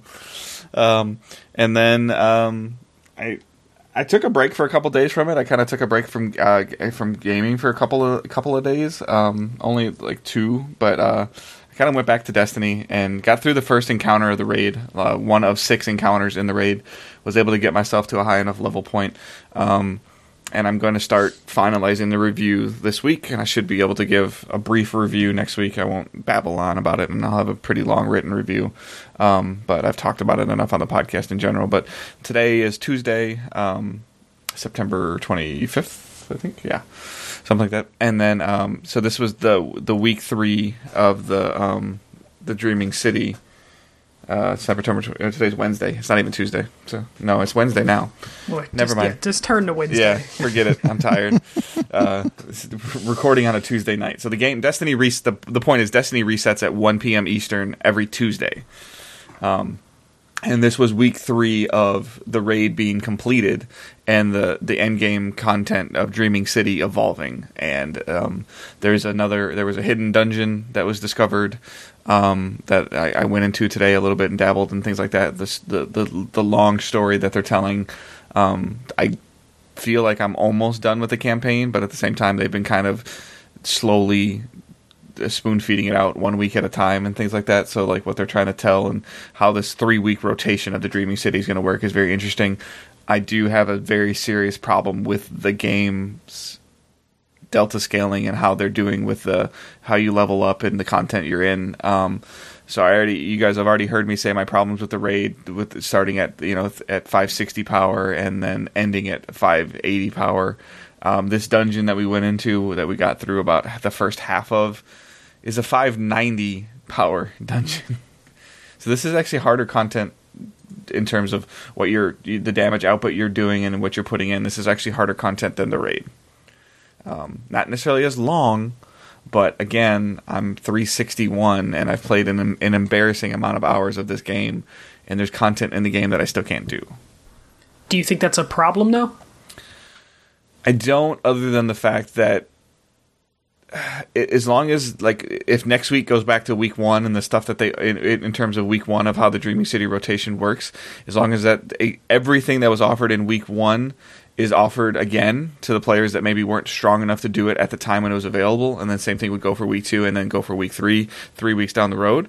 But if you just straight up miss content because you haven't powered through this game and no life to this game to be at a high enough level, that sucks. It sounds like it sucks for Bungie, because either choice they make, there's going to be people bitching on the internet. Yeah. It's like, why aren't you doing newer stuff, or why didn't you redo that stuff? So that's going to be interesting to see what they do. And I've said it before, like they're in a that we can't win scenario. And when Destiny 2 first came out, people were saying it's too easy to get exotics and it's too easy to level yourself all the way up. And I am not saying that I want to, I'm saying that there needs to be a happy median, but now it's really hard to level up. There are people that will play the game for 3, 4, 5 hours a night and only go up 1 power level. And there's somebody like me that maybe like on a Monday night when I played, 3 or 4 hours and I went up 6 levels because I got the right drops at the right time at the right level. So it's like, and that's part of a random number generation game, that you're going to have your good days, you're going to have your bad days, you're going to have your great nights, you're going to have your, but like when, Destiny 2 first came out, like everybody was saying the exotics are too easy to get and you're just handing them out like candy, and they're not even cool, and, and now like exotics are very hard to get, and people are like, this is bullshit, why don't I have my exotics? And it's like, really? Like, play the game, enjoy the game. And there's all these perks and things, like there is a huge long-term, it appears very long-term content of looking at your armor, building out specific armor that's going to reload scout rifles faster or have better pulse rifle ammo consumption, and things like that, like where you can really have a strong build in your game that like your armor is built around your weapons or built around your subclass and stuff like that, and the way the new subclasses like synergize with each other and everything like that is really cool. Like, it was really fun to work on the raid at a high enough level of light and have a warlock put down his Radiance Well, which is this huge circle that gives you a healing buff and a damage buff, and have the Titan pop his Weapons of Light shield, which is a damage buff, and having the perk of the ability of you don't have to reload your weapons as long as you're standing in the Warlock Well, shooting through the Weapons of Light and just burning the boss, like just watching her health bar go down in chunks, huge large chunks, because everybody's doing, all 6 of you are doing the right thing at the right time, getting the right buffs. Like, that's where Destiny shines and stuff like that. And that's where it's so much fun. But, the hindsight is that, you get 1 solid drop for every, 6 or 8, things. So. Yeah. So it sounds like you have issues with it, but it's not like, you've never been the type that, like, throws a fit over this Destiny stuff like the people on Twitter and Facebook usually are. But you also use it as a chat room, so you definitely get enjoyment just from the chat room aspect. So just interacting with the community and things like that. But like I said before, and I didn't really get a lot of feedback on it, but my wife says that I should do it as well because she thought I really did them. But my wife thinks everything I do is good, mostly. The video, the tips videos are I think are definitely something that things to look out for, weapons to look out for, ways to double dip and circumvent your time and things like that. But I don't know if I have enough time to do them or not. I have a desire to do videos, and maybe I'll just send all this stuff to Josh, and he can edit it for me since he learned how to edit so many videos. Yeah. But I will do an official scored review for Destiny next week. What? And for those of you that are annoyed or tired of me talking about Destiny, I'm sorry, but it's a game that requires a lot of time. It's a game that I truly enjoy, and like Michael said, for me, it's like watching my favorite TV show. It's like coming home from school every day and having, Darkwing Duck be on TV or whatever. Like you come home and you want to watch it. And today I was at work and the game reset and all the stuff that was happening. And I was like, I just want to go home and play the game. I just want to play. So And also it's the community aspect's huge for you because you have your group that you play with, and that's probably like the only time you talk to all of them sometimes. Yeah, it's like they've talked about it before, but if you ever hear like some of the people that are developing Destiny, they're like, we want to be Friday night poker night, and I think that they've done it. Yeah. But I will have other stuff to like I said, I'll review Mega Man next week. Josh and I will be talking about Creed Rise to Glory next week. Hopefully we get to punch each other in virtual reality. We'll have to work that out. And we still have to play Firewall 0 Hour together. We've got a lot of stuff that we've got to cover, a lot of things that are coming in the pipeline. So that's it for me. So okay, I actually played Candleman, which was pretty cool. What is that? Yeah, I was like, you guys don't remember that? That's the little sentient candle. That's the little Pierre from Beauty and the Beast. Almost burned out candle that seems to be running around in this dark place platforming, and it was like a darling. It was one of the darlings of E3 or one of those when a video came up, a trailer came up, and everybody was like, "Ooh, this looks amazing!" And was that like the trailer that was being played while we were being shuttled from station to station at the PlayStation conference? No, I don't remember when this was, but I remember it being buzz, the big buzz. I'm gonna try to write up a review of it at some point. It's a neat little puzzle platformer type game where you're a candle. That's a man. Basically, you've got legs instead of the basic candle holder, or candelabra, as it were. It's not one of those big things, but it's an interesting idea. Like from the videos, I remembered he's always got his light lit. But that's not the way it works. You just have like the glowing ember at the top of the wick, and you're walking around in the dark, and you hit a button to flare the flame up a little bit. But each time you do that, you lose some wax. So you can only do it a couple times, a certain amount of times for each level before you basically die. So there's a lot of puzzly aspects to it, and it's kind of a neat little story. But I'll dig more into that later. Shadow of the Tomb Raider, obviously, I was playing that some more. A bunch of things off the Atari Classic Zoe was making me play, forcing me to, really. Operation Warcade, I'm going to review tonight, actually, too. I forgot about that. That was the one that's VR only, and you're playing like a VR like gun game, or just like a gun game in the old arcades, and at points you get thrown into the machine. And Transference, which I played about half of it, and it's a pretty cool, freaky kind of experience in VR. That's one of those experience type things. There are a lot of puzzles in it. It's hard to describe. I don't really want to get too deep into it because it's really hard to describe without spoiling things. It's going to be another one of those games that Josh reviews. Like, it's really cool. You should play it because of reasons. Yeah, I need to kind of gather my thoughts on it and find a good way of explaining it without really ruining anything. But it has some really good scares in it too. It's non-VR as well, right? No. Yes. Is it? Yes. Yeah. It's probably not. It's probably not as cool, but it can work in both. Oh my gosh! Okay. Yeah, I'm curious if it works non-VR. It works non-VR. I'm curious how that plays. Well, Michael, you just gave him more work to do when he audio reviews the game. No, well, that's making me think. I'm gonna have to try it. I'm curious to see how that works out. I don't know. My brain is messed up with all these different games. Okay. There's more coming too, Josh. It ain't getting no better. I know. It really is. I can't keep things straight. Okay. So the other thing that's been going on, and I will tweet pictures maybe by the time this episode comes out. I went to visit Arcade 1-Up in New York City. These are the guys, Tastemakers is the company, and the product is Arcade 1-Up.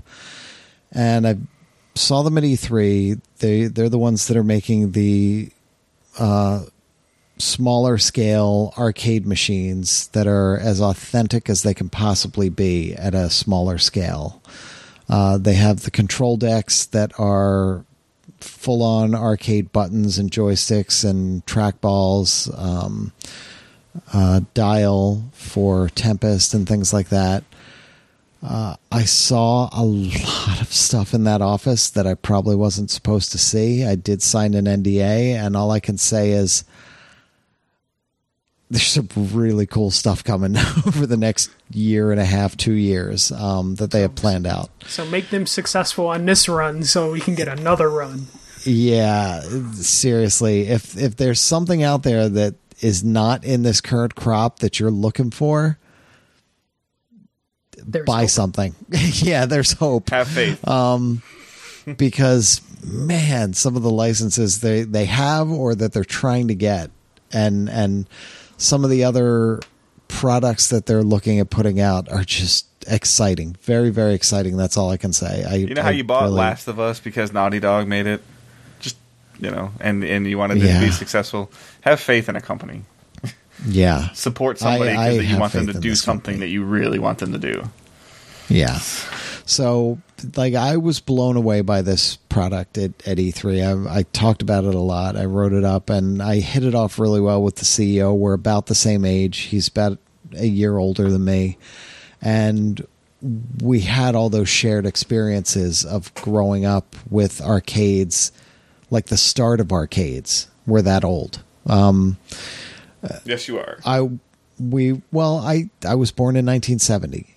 So I saw, we would go down the shore every year, and the arcade, quote unquote, arcades on the boardwalk were skee ball and things like that, very mechanical type games and pinball. And that's about all you got. And I'll never forget the one summer we went down and the arcades were lined with Space Invaders cabinets. And that was it. Just Space Invaders cabinets were everywhere. And there were lines 10, 12, 15 people deep on every single cabinet in the arcade. And there were 40, 50 cabinets of Space Invaders in these arcades. It was unlike anything anybody had ever seen. And then coming back the next year and seeing it grow and grow and grow. So all these games, I remember my first experience with all these games and all the experiences I had with them and all the time I spent with them as a kid. And it really tugs at that nostalgia. And, I own all these several times over in collections on the PS2 and PS3 and PS4 and all these different systems that have come out and all the different ways they've re-released these games. But a lot of them, like Tempest, which I was talking about a few weeks ago, it doesn't quite translate to a home console because of the controls. That's a big, big problem. Arcade 1-Up, Tastemakers sent me the 4 machines that are coming out, the 4 core machines that are coming out. 3 of them are currently, as we speak, set up and running. The 4th one, Street Fighter, I'm going to build tomorrow and do a whole video on it. So the one machine and the way they did it, each machine has a marquee title, and that's the one that gets the marquee on the machine, gets the side of the cabinet and everything, and it's the top title. The control deck is the exact control deck for that game from the arcade, so it looks identical to it, and all the buttons and everything are there.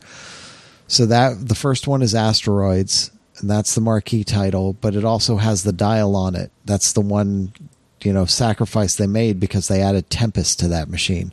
So this one is Asteroids, Major Havoc, Lunar Lander, and Tempest. All kind of vector graphics type games. The second one was Centipede, Missile Command, Crystal Castles, and Millipede, all trackball or rollerball type games. Those two came fully assembled. I guess they did that, for people reviewing. It's just easier. It's there, and you just plug it in and go, and you're all good. I did request if they send anything to me that I would get something that was unassembled, because I did want to be able to put it together and see what it was like and see where any issues might be, or any kind of tricks or anything might be, or any problems. And I did the Rampage machine, the one that's Rampage, Gauntlet, Joust, and Defender. That's the one I want so bad. I want a Rampage machine so bad. It's pretty awesome. I know, it's pretty awesome. I was playing most of the day with my daughter, and she was way into Centipede. She loved Centipede.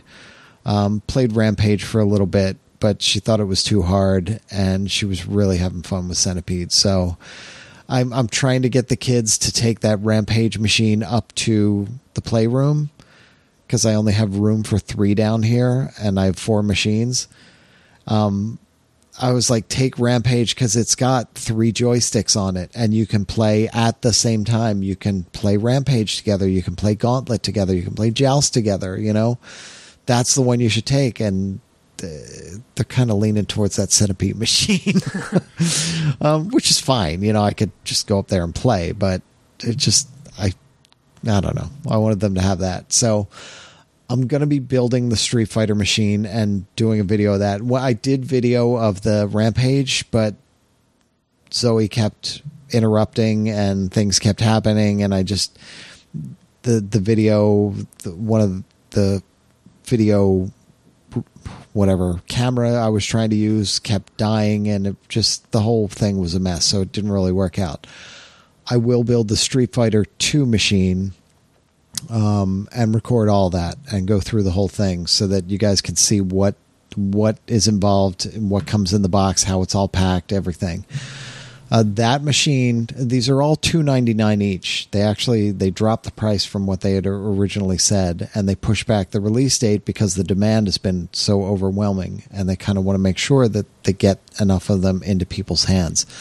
So $299 each. Those the 3 that I mentioned already come with 4 games each. All the games I mentioned. And then the Street Fighter 2 machine is also $299, but only comes with 3 games. They're all Street Fighter 2 games. The marquee title is Street Fighter 2 Champion Edition. The second one is Street Fighter 2 The New Challengers. Super Street Fighter 2 The New Challengers, sorry. And the third one is Super Street Fighter 2 Turbo. So you get 3 of the 28 varieties of Street Fighter 2. Which, as someone who reviewed the 30th anniversary collection, can tell you those are all completely different Street Fighter games, despite being named Street Fighter 2. So it's not like you're getting gypped with that cabinet. For people wondering why there's 3 Street Fighter 2s, they are completely different games. Yeah, and worth it. So I'm excited. I'm gonna put that one together. I'm gonna do a video. I'm gonna try to do video. We're talking about Twitch, and I have to figure out a way to do Twitch and just put it right over my shoulder and go through the games and show people how it actually works, and the control deck and how the games look and everything. Because these are LCD screens and they look gorgeous. They don't have the scan lines or anything like that, but they're the old games. Are there any ports on the back of them at all, or is there anything you can plug into? Okay, the only thing I would recommend is that just using the Twitch IRL channel in real life, and just use your phone. Oh, well, yeah, I guess that's a way to do it. Because then it can show you playing it. You can get the right angle and prop your phone or something like that. Yeah. Selfie stick. Okay. You probably own one. No, actually, I have an attachment for my tripod that will hold an iPad or an iPhone. There so you go. Yeah, I mean, Josh probably has like the iPhone XSS or whatever, so I'm sure the camera's great. No, Jesus Christ, yeah, like I could afford that. It's a PR expense. Well, yeah, good. Mr. I own an arcade in my basement. Well, but I know they're here for review. I didn't really. Sure. Blame the review. Which honestly, I can't thank them enough. They featured your article on their Instagram and stuff like that too. Yeah, so. But they see, when they had me in and they know how giddy I am, and this guy's going to give us a 10 guaranteed. Well, no, but he's in the age range that will appreciate it way more. Exactly. Yeah. Like, all those cabinets look great and the game ones sound fantastic, but only the Street Fighter and the Rampage one speak to me. If I had to review the Centipede one, I'll be like, like, I don't. The build on the machine's nice, but I don't know about these games, just because those games do not speak to me at all, And that's the funny thing about it. Like, when I saw them at E3, they're like, which one do you like? And I'm like, all of them? Like, I can't. There's at least one game in every cabinet that's a must-play for you. But I can't even say one. Yeah. I'd say there's at least 4 games. Yeah. Yeah, there's at least 4 games in every cabinet that's a must-play for me. And the only one that isn't 4 games is the one that only has 3. Yeah, I mean, and that's the thing. It's funny because Street Fighter 2, I didn't play it a whole lot in the arcades. I played it more on the Genesis. I had gotten to a point where arcades were falling out, or I didn't see arcades as much at that point in my life. So it's really the older retro games that really hit me in the gut. And I remember the first time I saw each one of these in the arcade and the first time I played each one of these in the arcade, and how some of them I got drawn way more into than others. And all the different home versions I had of these, either on the Atari 2600 or 5200 or anywhere on from there. And the reality of having that game, the actual arcade game, in a slightly different cabinet in my house just is mind-boggling. When I opened these games up, when I first plugged it in and I started playing Asteroids, I was giddy with excitement. I was like, I can't believe I'm playing Asteroids in my house. This is insane. Like, literally Asteroids. I know you're not doing I know you're not doing the full review, but like, how is like the build quality for like the sides of the cabinet? How thick and how heavy is that like actual cabinet? The sides of the cabinet feel and look like the sides of a real cabinet. So like wood. I mean, they're solid. Yeah, it's really nice. Not like plywood and the or whole thing, or plastic. Like I was worried that it would be like a plasticky. It feels like the arcade cabinet would to me. I don't know what's inside of it, specifically inside that panel. Yeah, I was just concerned that it was going to be like some cheap aluminum type feel or some cheap plastic feel. Like, well, and this is why these are so great. It's the attention to detail that sets these apart from like. I go every 4th of July, we try to go down to our friend's house in Virginia, and everybody from school comes down and we're all there. And he had one of those knockoff Walmart cabinets that had Gauntlet and like a couple other games in it that just has generic controls on it. And the controls they don't feel like the arcade controls, and they break easily, and the cabinet is kind of shoddy. The monitor was crappy. But it was like a cheap $50, $100 thing that he bought. And like, oh, it's a nice little arcade thing that I'll have for the kids. The attention to detail just in the marquee and the sides of the cabinets and the control deck especially, it looks like the real thing. It feels like you're playing the real thing again. That's the amazing thing about it. And they're only 60-some pounds, like 62, 63 pounds.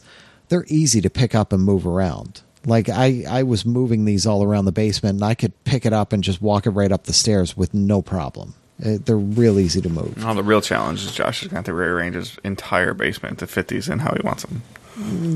Well, no, the basement is what it is, which is why I can only fit 3.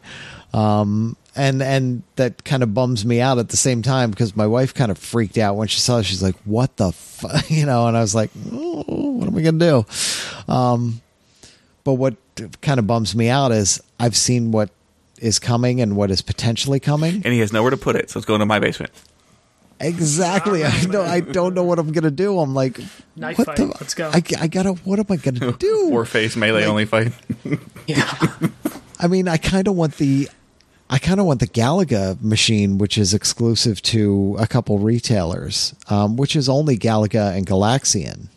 But I think that's $100 cheaper. I'm not sure, or $50 cheaper. I'm not sure what the exact price on that one is, or who the is the Street Fighter one any are. cheaper because it's only 3 games, or is it because it's Street Fighter and it's Capcom? It's the same price. Yeah. See, originally when they announced them at E3, all the cabinets were $400 and Street Fighter was $300. Yeah. And we were like, oh, $100 a game. That's not too bad considering what it is. And then when they did the full announcement of pre-orders and everything, they said, oh, yeah, everything's $299. Yeah, and it was like, whoa, wait, what? My store is supposed to carry these. Yeah. So yep. my company, I don't know if my store is getting them, but... Well, and that's the thing. The boxes are really nice. They're flat packed and everything, and they're really solid, and everything is very well protected in there. But you'll see. I'll do a whole video and try to do a write up and everything on it. I'm blown away though. I'm really blown away by the detail, and everything on these cabinets is just fantastic. The sticks feel amazing. The buttons feel great. The trackball feels. It's all authentic arcade parts. That's why, right. So they didn't skimp on any of this stuff, which is really, really cool. They really wanted to make these solid and make them something you would want to show off and want to play. Now, I don't have any of the risers, so they are small. They're made to be played sitting down. Unless you're a kid, you can just walk right up and it's like a regular arcade cabinet for you. My daughter loved it. It was perfect for her. And it's a perfect height for my son at 6 years old. For them, it's a regular arcade cabinet. I'm going to try to get a hold of one of the risers, whether it's before or after lunch, we'll see. Just to, like, I saw it at E3, but I want to get video of it and show people the difference, the size difference, and what a difference it makes for an adult, that you can actually stand at the cabinet and it feels like the original cabinet. Smaller, but it feels like the original cabinet. Otherwise, you're sitting in a chair or a stool. They sell stools, or you can just use any kind of chair or stool. They do. They have branded Arcade 1-Up stools that are the perfect height. Which I don't know the price on them, but they can't be that much. Maybe $20 or so. But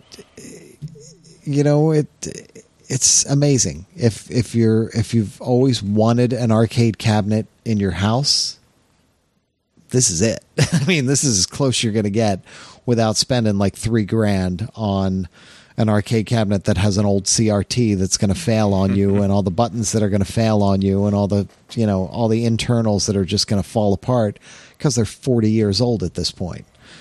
So it's amazing. It's well worth it.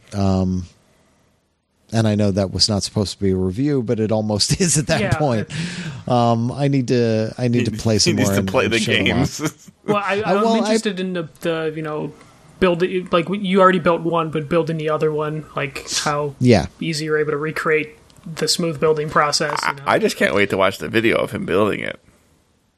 It's not that. It's actually not that hard to build. There's one part to it when you're putting, because you take the one side of the cabinet, you put all the pieces into it, most of the pieces into it, and then you lay it flat and you have to put that other side in. When you put that other side on, that's where it gets tricky, because there's all these dowels you have to line up with all around it and then get these screws in. That's where I had a little bit of a problem.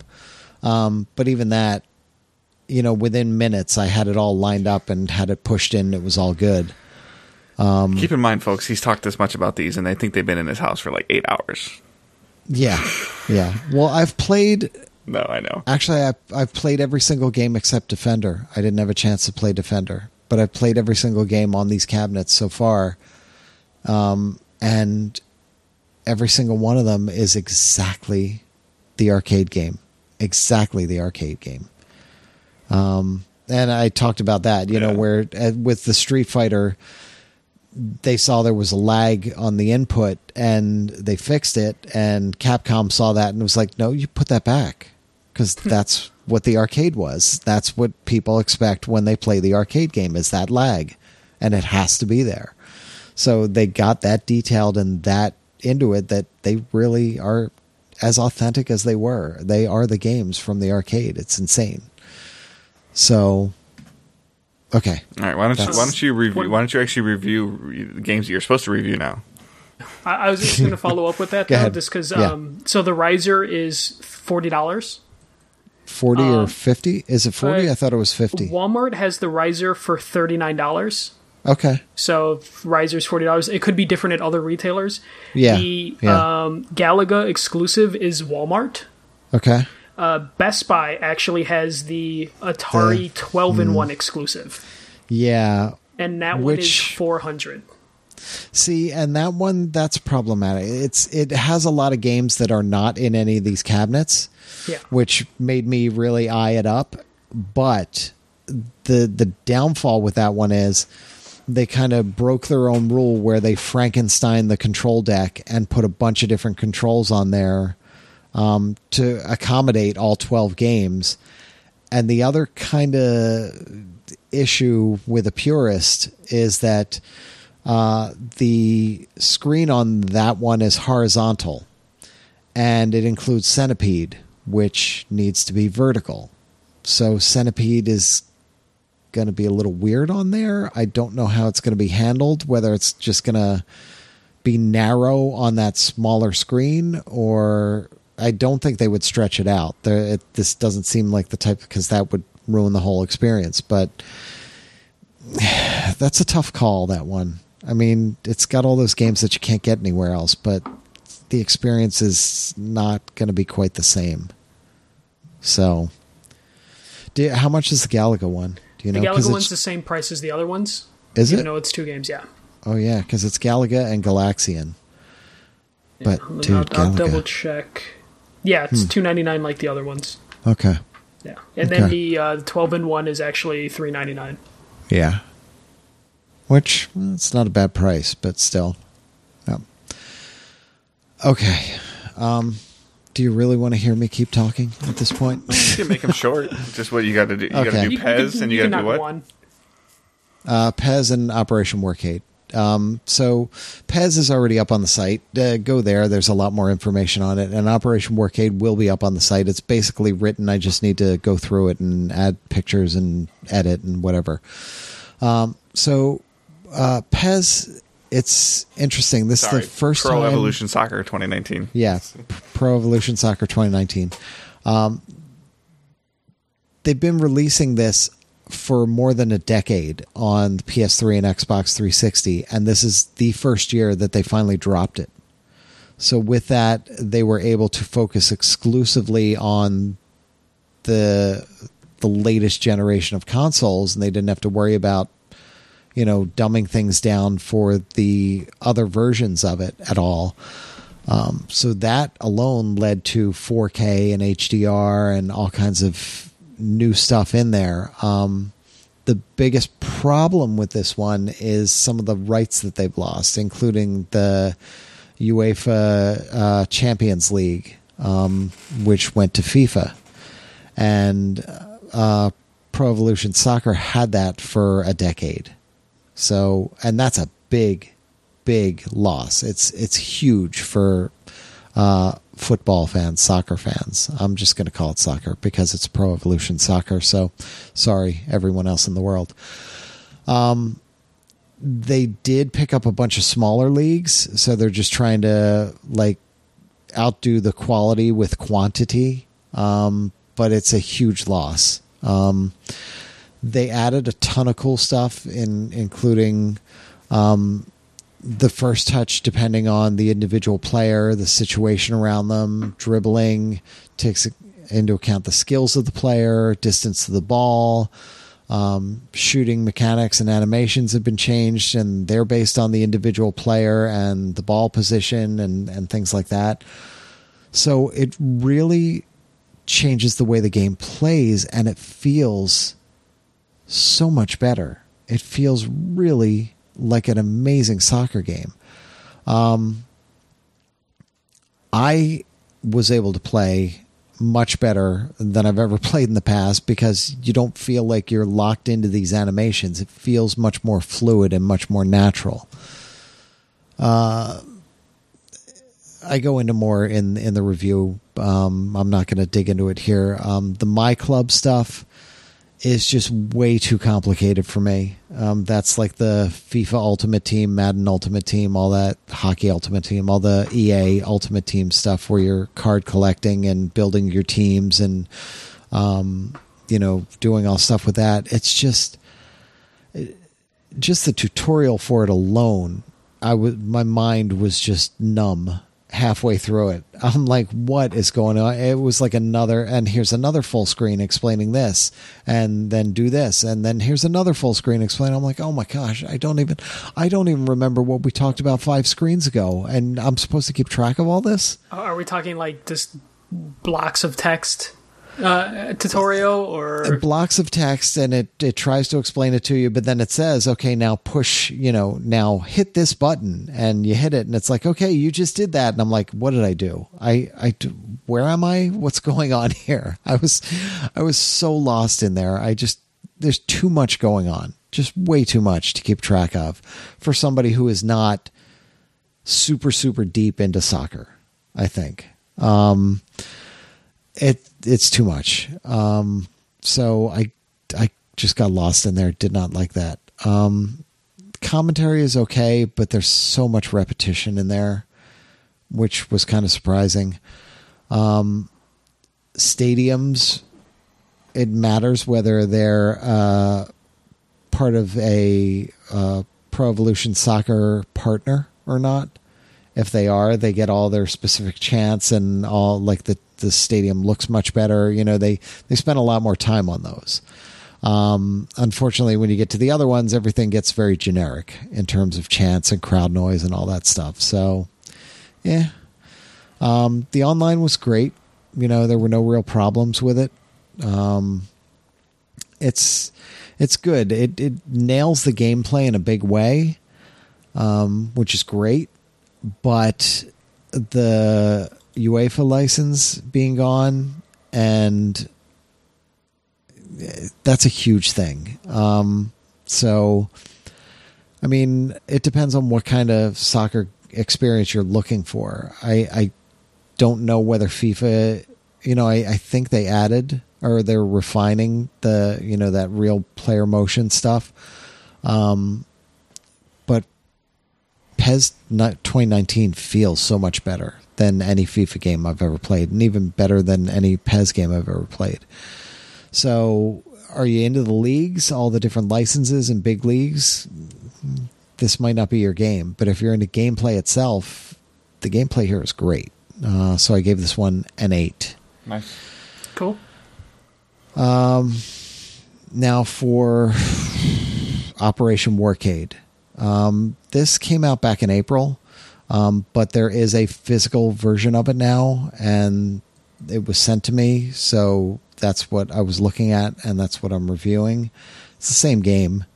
It's just that now you can get a physical version. So, you know how we feel about those. So, the physical version is $10 more than the digital. The digital is $19.99. The physical is $29.99. So you kind of have to make a judgment call there on, whether this is your type of game. It's kind of a throwback to an old arcade light gun game, but not really, not necessarily. The thing is, with pretty much every light gun game, it was a first-person thing, and all the enemies are coming at you straight down the screen or from either side of the screen or whatever. With this, the action moves really slowly on a left-to-right scroll and you're set really far back. So the enemies are tiny on the screen, and you're shooting at them and taking them out. The thing is, you could take all the enemies out in a certain section, and it's still scrolling and scrolling and scrolling, and you're waiting for more enemies to pop up with nothing to do. But then they'll pop up and, things get exciting again. It doesn't happen a whole lot, but it'll happen, if you can get ahead of the game. This also uses whatever control scheme you want. You can use DualShock, you can use 2 Move controllers, or you can use the PlayStation VR aim controller. So they've all got minor issues. Between the 3 of them, I think the aim controller is the best, although it's absolute garbage for like 1 or 2 of the weapons. But all of them kind of have that problem where they've got issues with 1 or 2 of the weapons. So the way it works, there's a lot of different weapons that pop up, including like a gravity gun. There's bow and arrow at one point. There's knives that you can throw. And the kind of the hook to this one is that there are these immersion points where when you hit the immersion point, you can either bypass it or actually shoot at it, and it'll pull you into the game itself. And then it becomes like one of those old light gun games where you're in first person mode and everybody's coming at you, whether you're driving a vehicle or whether you're standing there and they're all coming at you and you're throwing knives at them, or you're in a corner somewhere and you're shooting at people. The funny thing is you can turn your head and you can look around and you can see, like Wreck-It Ralph, you can see the screen of the arcade machine from the inside. And you can see like this army guy's head and 2 virtual hands out there, which is you. And as you move your head around, that head moves around. So it's still tied to you in a way, which is kind of funny. The immersion points are cool and everything. It's got a ton of missions, over 100 missions, and all kinds of variety in the environments and everything. And there's enough change up there to keep it fresh. And it's fun to go through and unlock levels and everything. The visuals, they kind of look like a late PS1 to early PS2 era game. So not great. I don't know if they were trying to go for that old arcade game style. It's hard to say. I did come across a couple glitches along the way, nothing huge. But, they were enough to make me just be taken out of the experience. It's a cool, there's a lot of creativity in there and it's a cool idea. It just kind of falls short in a few areas. It is fun and I do keep going back to it. So, there's something there. But you just kind of have to decide if this is the kind of game you're looking for in VR. It's like an arcade shooter in a way, but a unique take on an arcade shooter. It has a few problems with the controls depending on which one you're doing, and all of them have a major problem with 1 or 2 of the weapons. So it doesn't matter what you're using, you're going to run into a problem every now and then with the game. So give this one a 6.5. Okay. And that is that. All right, so other than some of the Telltale questions that we got and the PlayStation Classic questions we got, we did get an email. And this email comes from Joshua. I didn't do it. Oh. That's not my name. So he writes, "Hey guys, so I had a couple of discussion topics I wanted to bring up to get your thoughts on." You're supposed to ask a question, not bring up discussion. First being Call of Duty as a franchise. Although I am excited about Black Ops 4 and the new Blackout mode, I feel like Activision is missing the ball. Here's what I mean. COD is released every year, and one of 3 studios makes it, and debatably only one of those is good. Why do you think that Activision doesn't see the formula and do what Overwatch and Rainbow Six are doing and release updates, paid updates or free updates? I feel that Call of Duty player base is so fragmented because of the same stuff and not adapting to the times, not to mention not to mention that Blackout mode would be so much cooler if Ghost and Soap, with Ghost and Soap as characters. I'll tell you why Activision is not going for updates paid or free. Because Call of Duty sells like 50 million copies every year. It has started to decline over the last couple of years, which is, I think, why they are sort of changing it up a little bit with not having the campaign and doing the Battle Royale mode in it.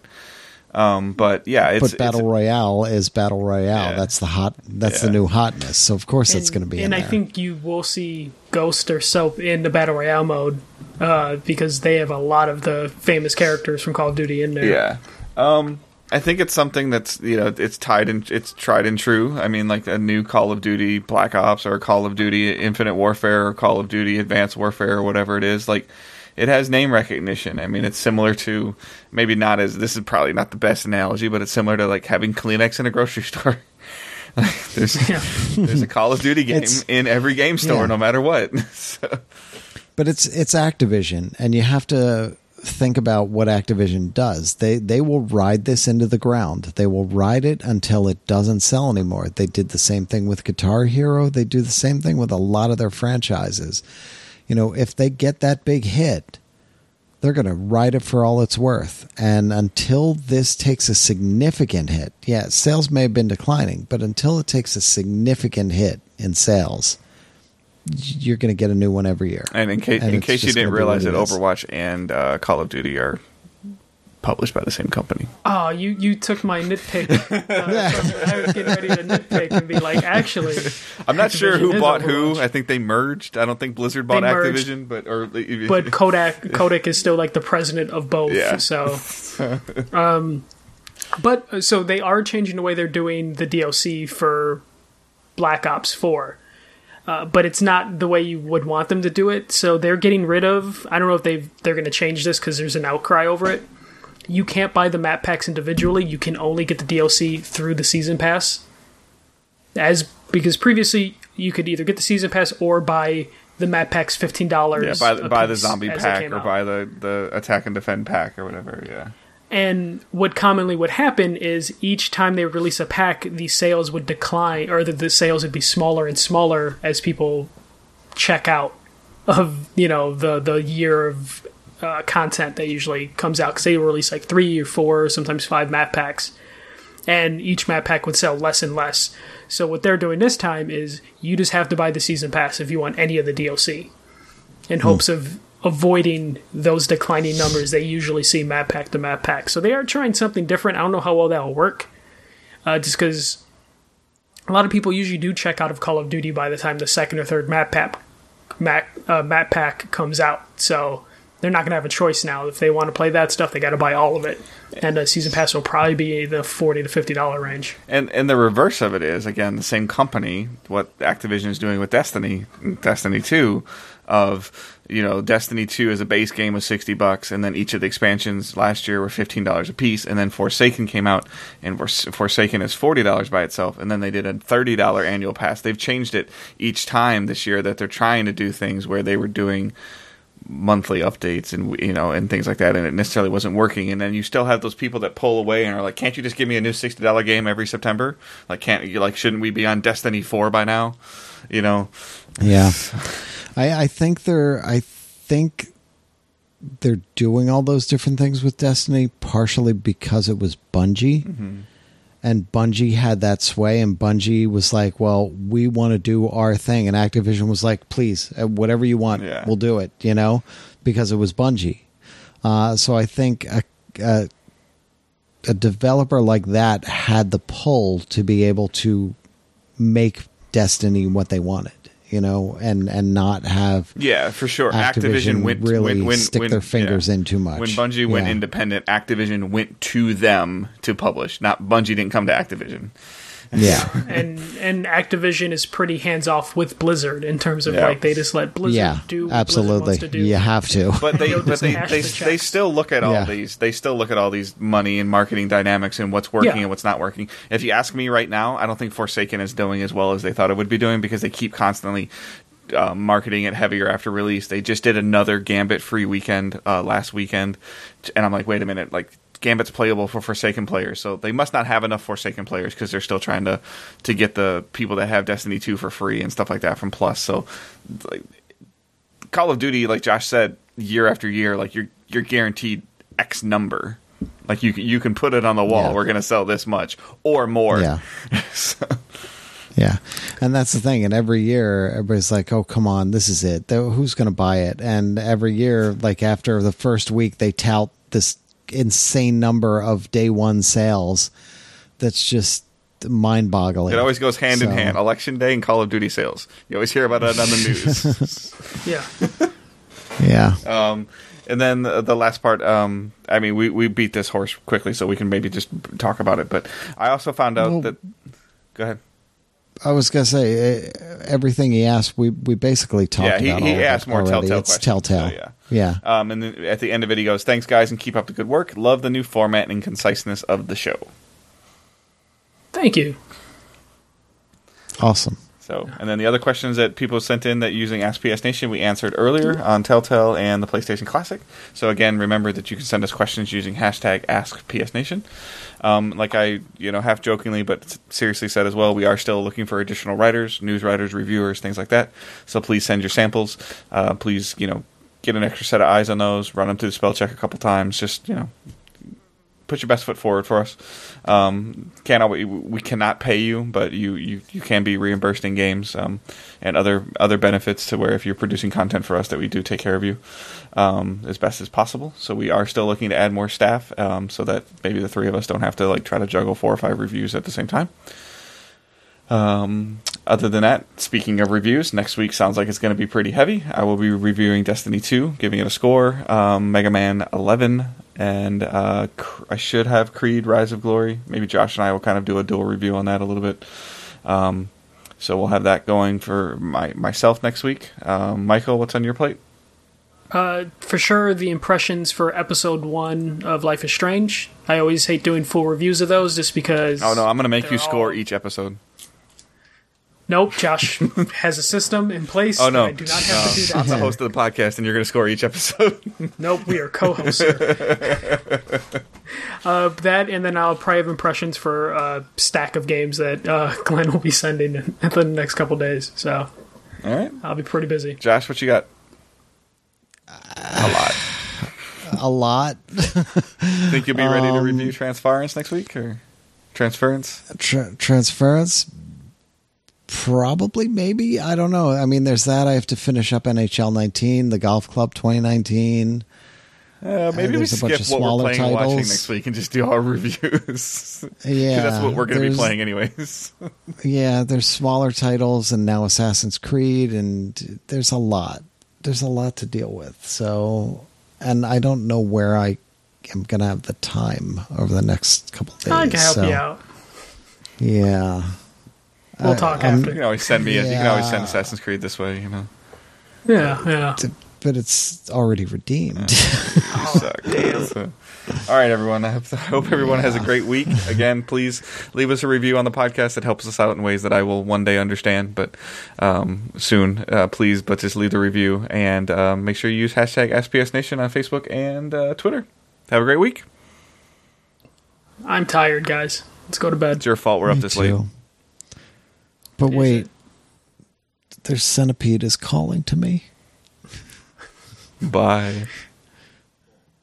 It's calling to me.